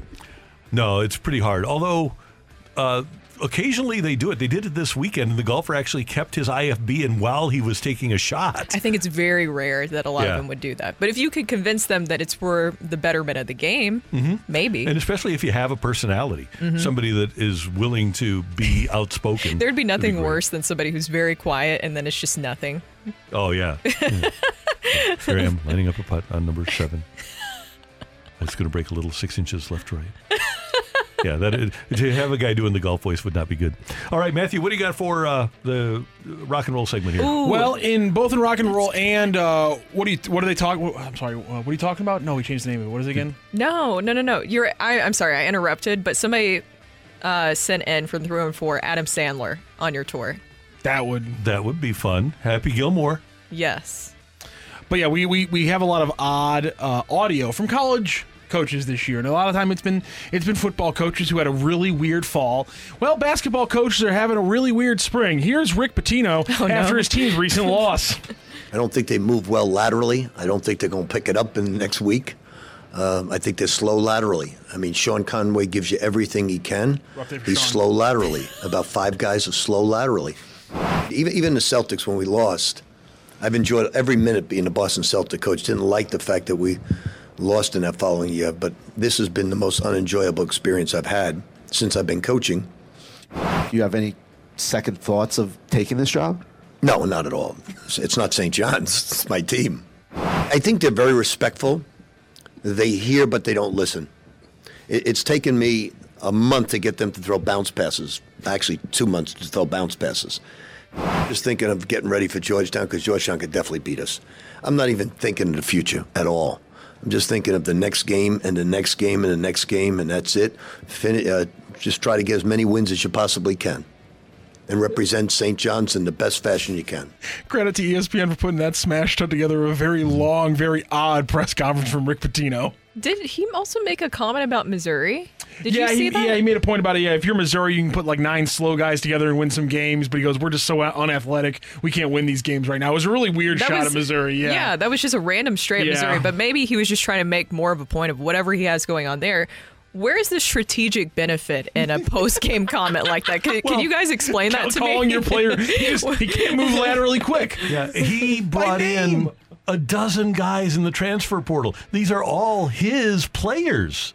So What the hell's the problem? If you ask me, he's the problem. That's why I'm asking, what is the strategic benefit? Where do you go from here? Or what do you think he says to the players when he's in the room with them? Because if that's what he's saying out in the public, I can't imagine. Listen, also, I think maybe we owe Ali Marmol a little bit of an apology, because if this is what Rick Pitino's doing, calling out just one guy for not going around the bag fast enough doesn't really seem that bad in retrospect. And come on, he's had worse moments in his college coaching career. Oh, well, I don't know about that. He's had But you know what, though? It didn't last as long. Who was the player that had the broken leg? Sure, he had that guy. But you know what? Oh, Peyton. That wasn't Peyton Siva, but it was that. It was Louisville, right? Louisville, yeah, it was that Louisville team, and I'm blanking on who. So Russ Smith. That was a Smith, bad moment. But then he's had the 15 seconds of glory too, so he's fine. Oh my gosh, where do they go Kevin from Ware. here? Kevin Ware, there you go. Yeah, where do they go from here? He just really To a unleashed different it. team. Like, how do you want to play for a coach after he talks about you like that publicly in a press conference? No. I mean, we talk about Tyler O'Neill getting sick of the comments from Marmol, and again, that was. I mean, he called that guy out. He's never going to be laterally quick enough. That's a rough thing to do. Old coaches and veteran coaches, George Tortorella last week saying that we're a dumb league. Things like this with Pitino. It really makes me appreciate people like Dennis Gates and Eli Drinkwitz, who understand what they're dealing with. The best coaches are the ones that are adapting to the new personality of the athlete in 2024. And it's completely different than what they dealt with even 10 years ago or 15 years ago, pre-social media. It's a completely different animal that they're dealing with. And I appreciate the guys that embrace it, because I couldn't. I would be more like Tortorella or Pitino. Where you say it's a dumb league. Yeah, right. I mean, Josh Hader drives me crazy. Yeah. A guy who says, it's any player that I have that is not all about winning would drive me crazy. And I know Pitino and Tortorella are feeling the same way. And Chief Craig Berube is the same way too, right? It's hard to adjust to players that are playing sports but aren't doing so trying to win the game. And to me, I thought Craig Berube was very well aware of the changes. He's not like Torts, in my opinion, in the way of where he's saying this is a dumb league and young players are taking over. I think that there were some frustrations that were clear from Craig Berube, but then he was also willing to adjust. The new coaches that he brought in were specifically younger, so he could connect with his younger players Right. more. I just think there's frustration there because of course. When he played, everything was geared towards winning. And now it doesn't appear to be the case anymore. No. But you're right. He didn't vocalize that. So that's good. Is T-Mac back today? Tim McKernan back with a balloon party. Oh, we haven't seen him in a while. No. We'll have to give him a big giant hug. Where was he, by the way? Bahamas. Oh, wow. Yeah, he was having a good time. Didn't they say that you're not supposed to go to Bahamas, or am I just imagining that? Wasn't there a warning? Yeah, but people are going there and losing their heads. Oh, I'm glad he's Is it back. Bahamas or Mexico? I believe that Nassau, which is the capital of the Bahamas, I believe recently got a warning, like travel advisory warning that there's been. But he's some back. crime. I'm glad he's back, and Yeah, he's me here in too. one piece. Yeah, he made it. So we'll have him with the balloon party coming up.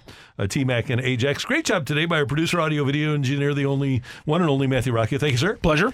Brooke, did you have fun today? Yes. Show us your face. We want to see your face. Who said that? You want to see my face? Danny Mac will be back with us tomorrow. We thank you for tuning in, texting in, and being a part of the show. For all of us, until tomorrow morning at 7. Have a great President's Day, St. Louis. That's right. You've been listening to the Opening Drive podcast on 101 ESPN and ESPN.com. Presented by Dobbs Tire and Auto Centers.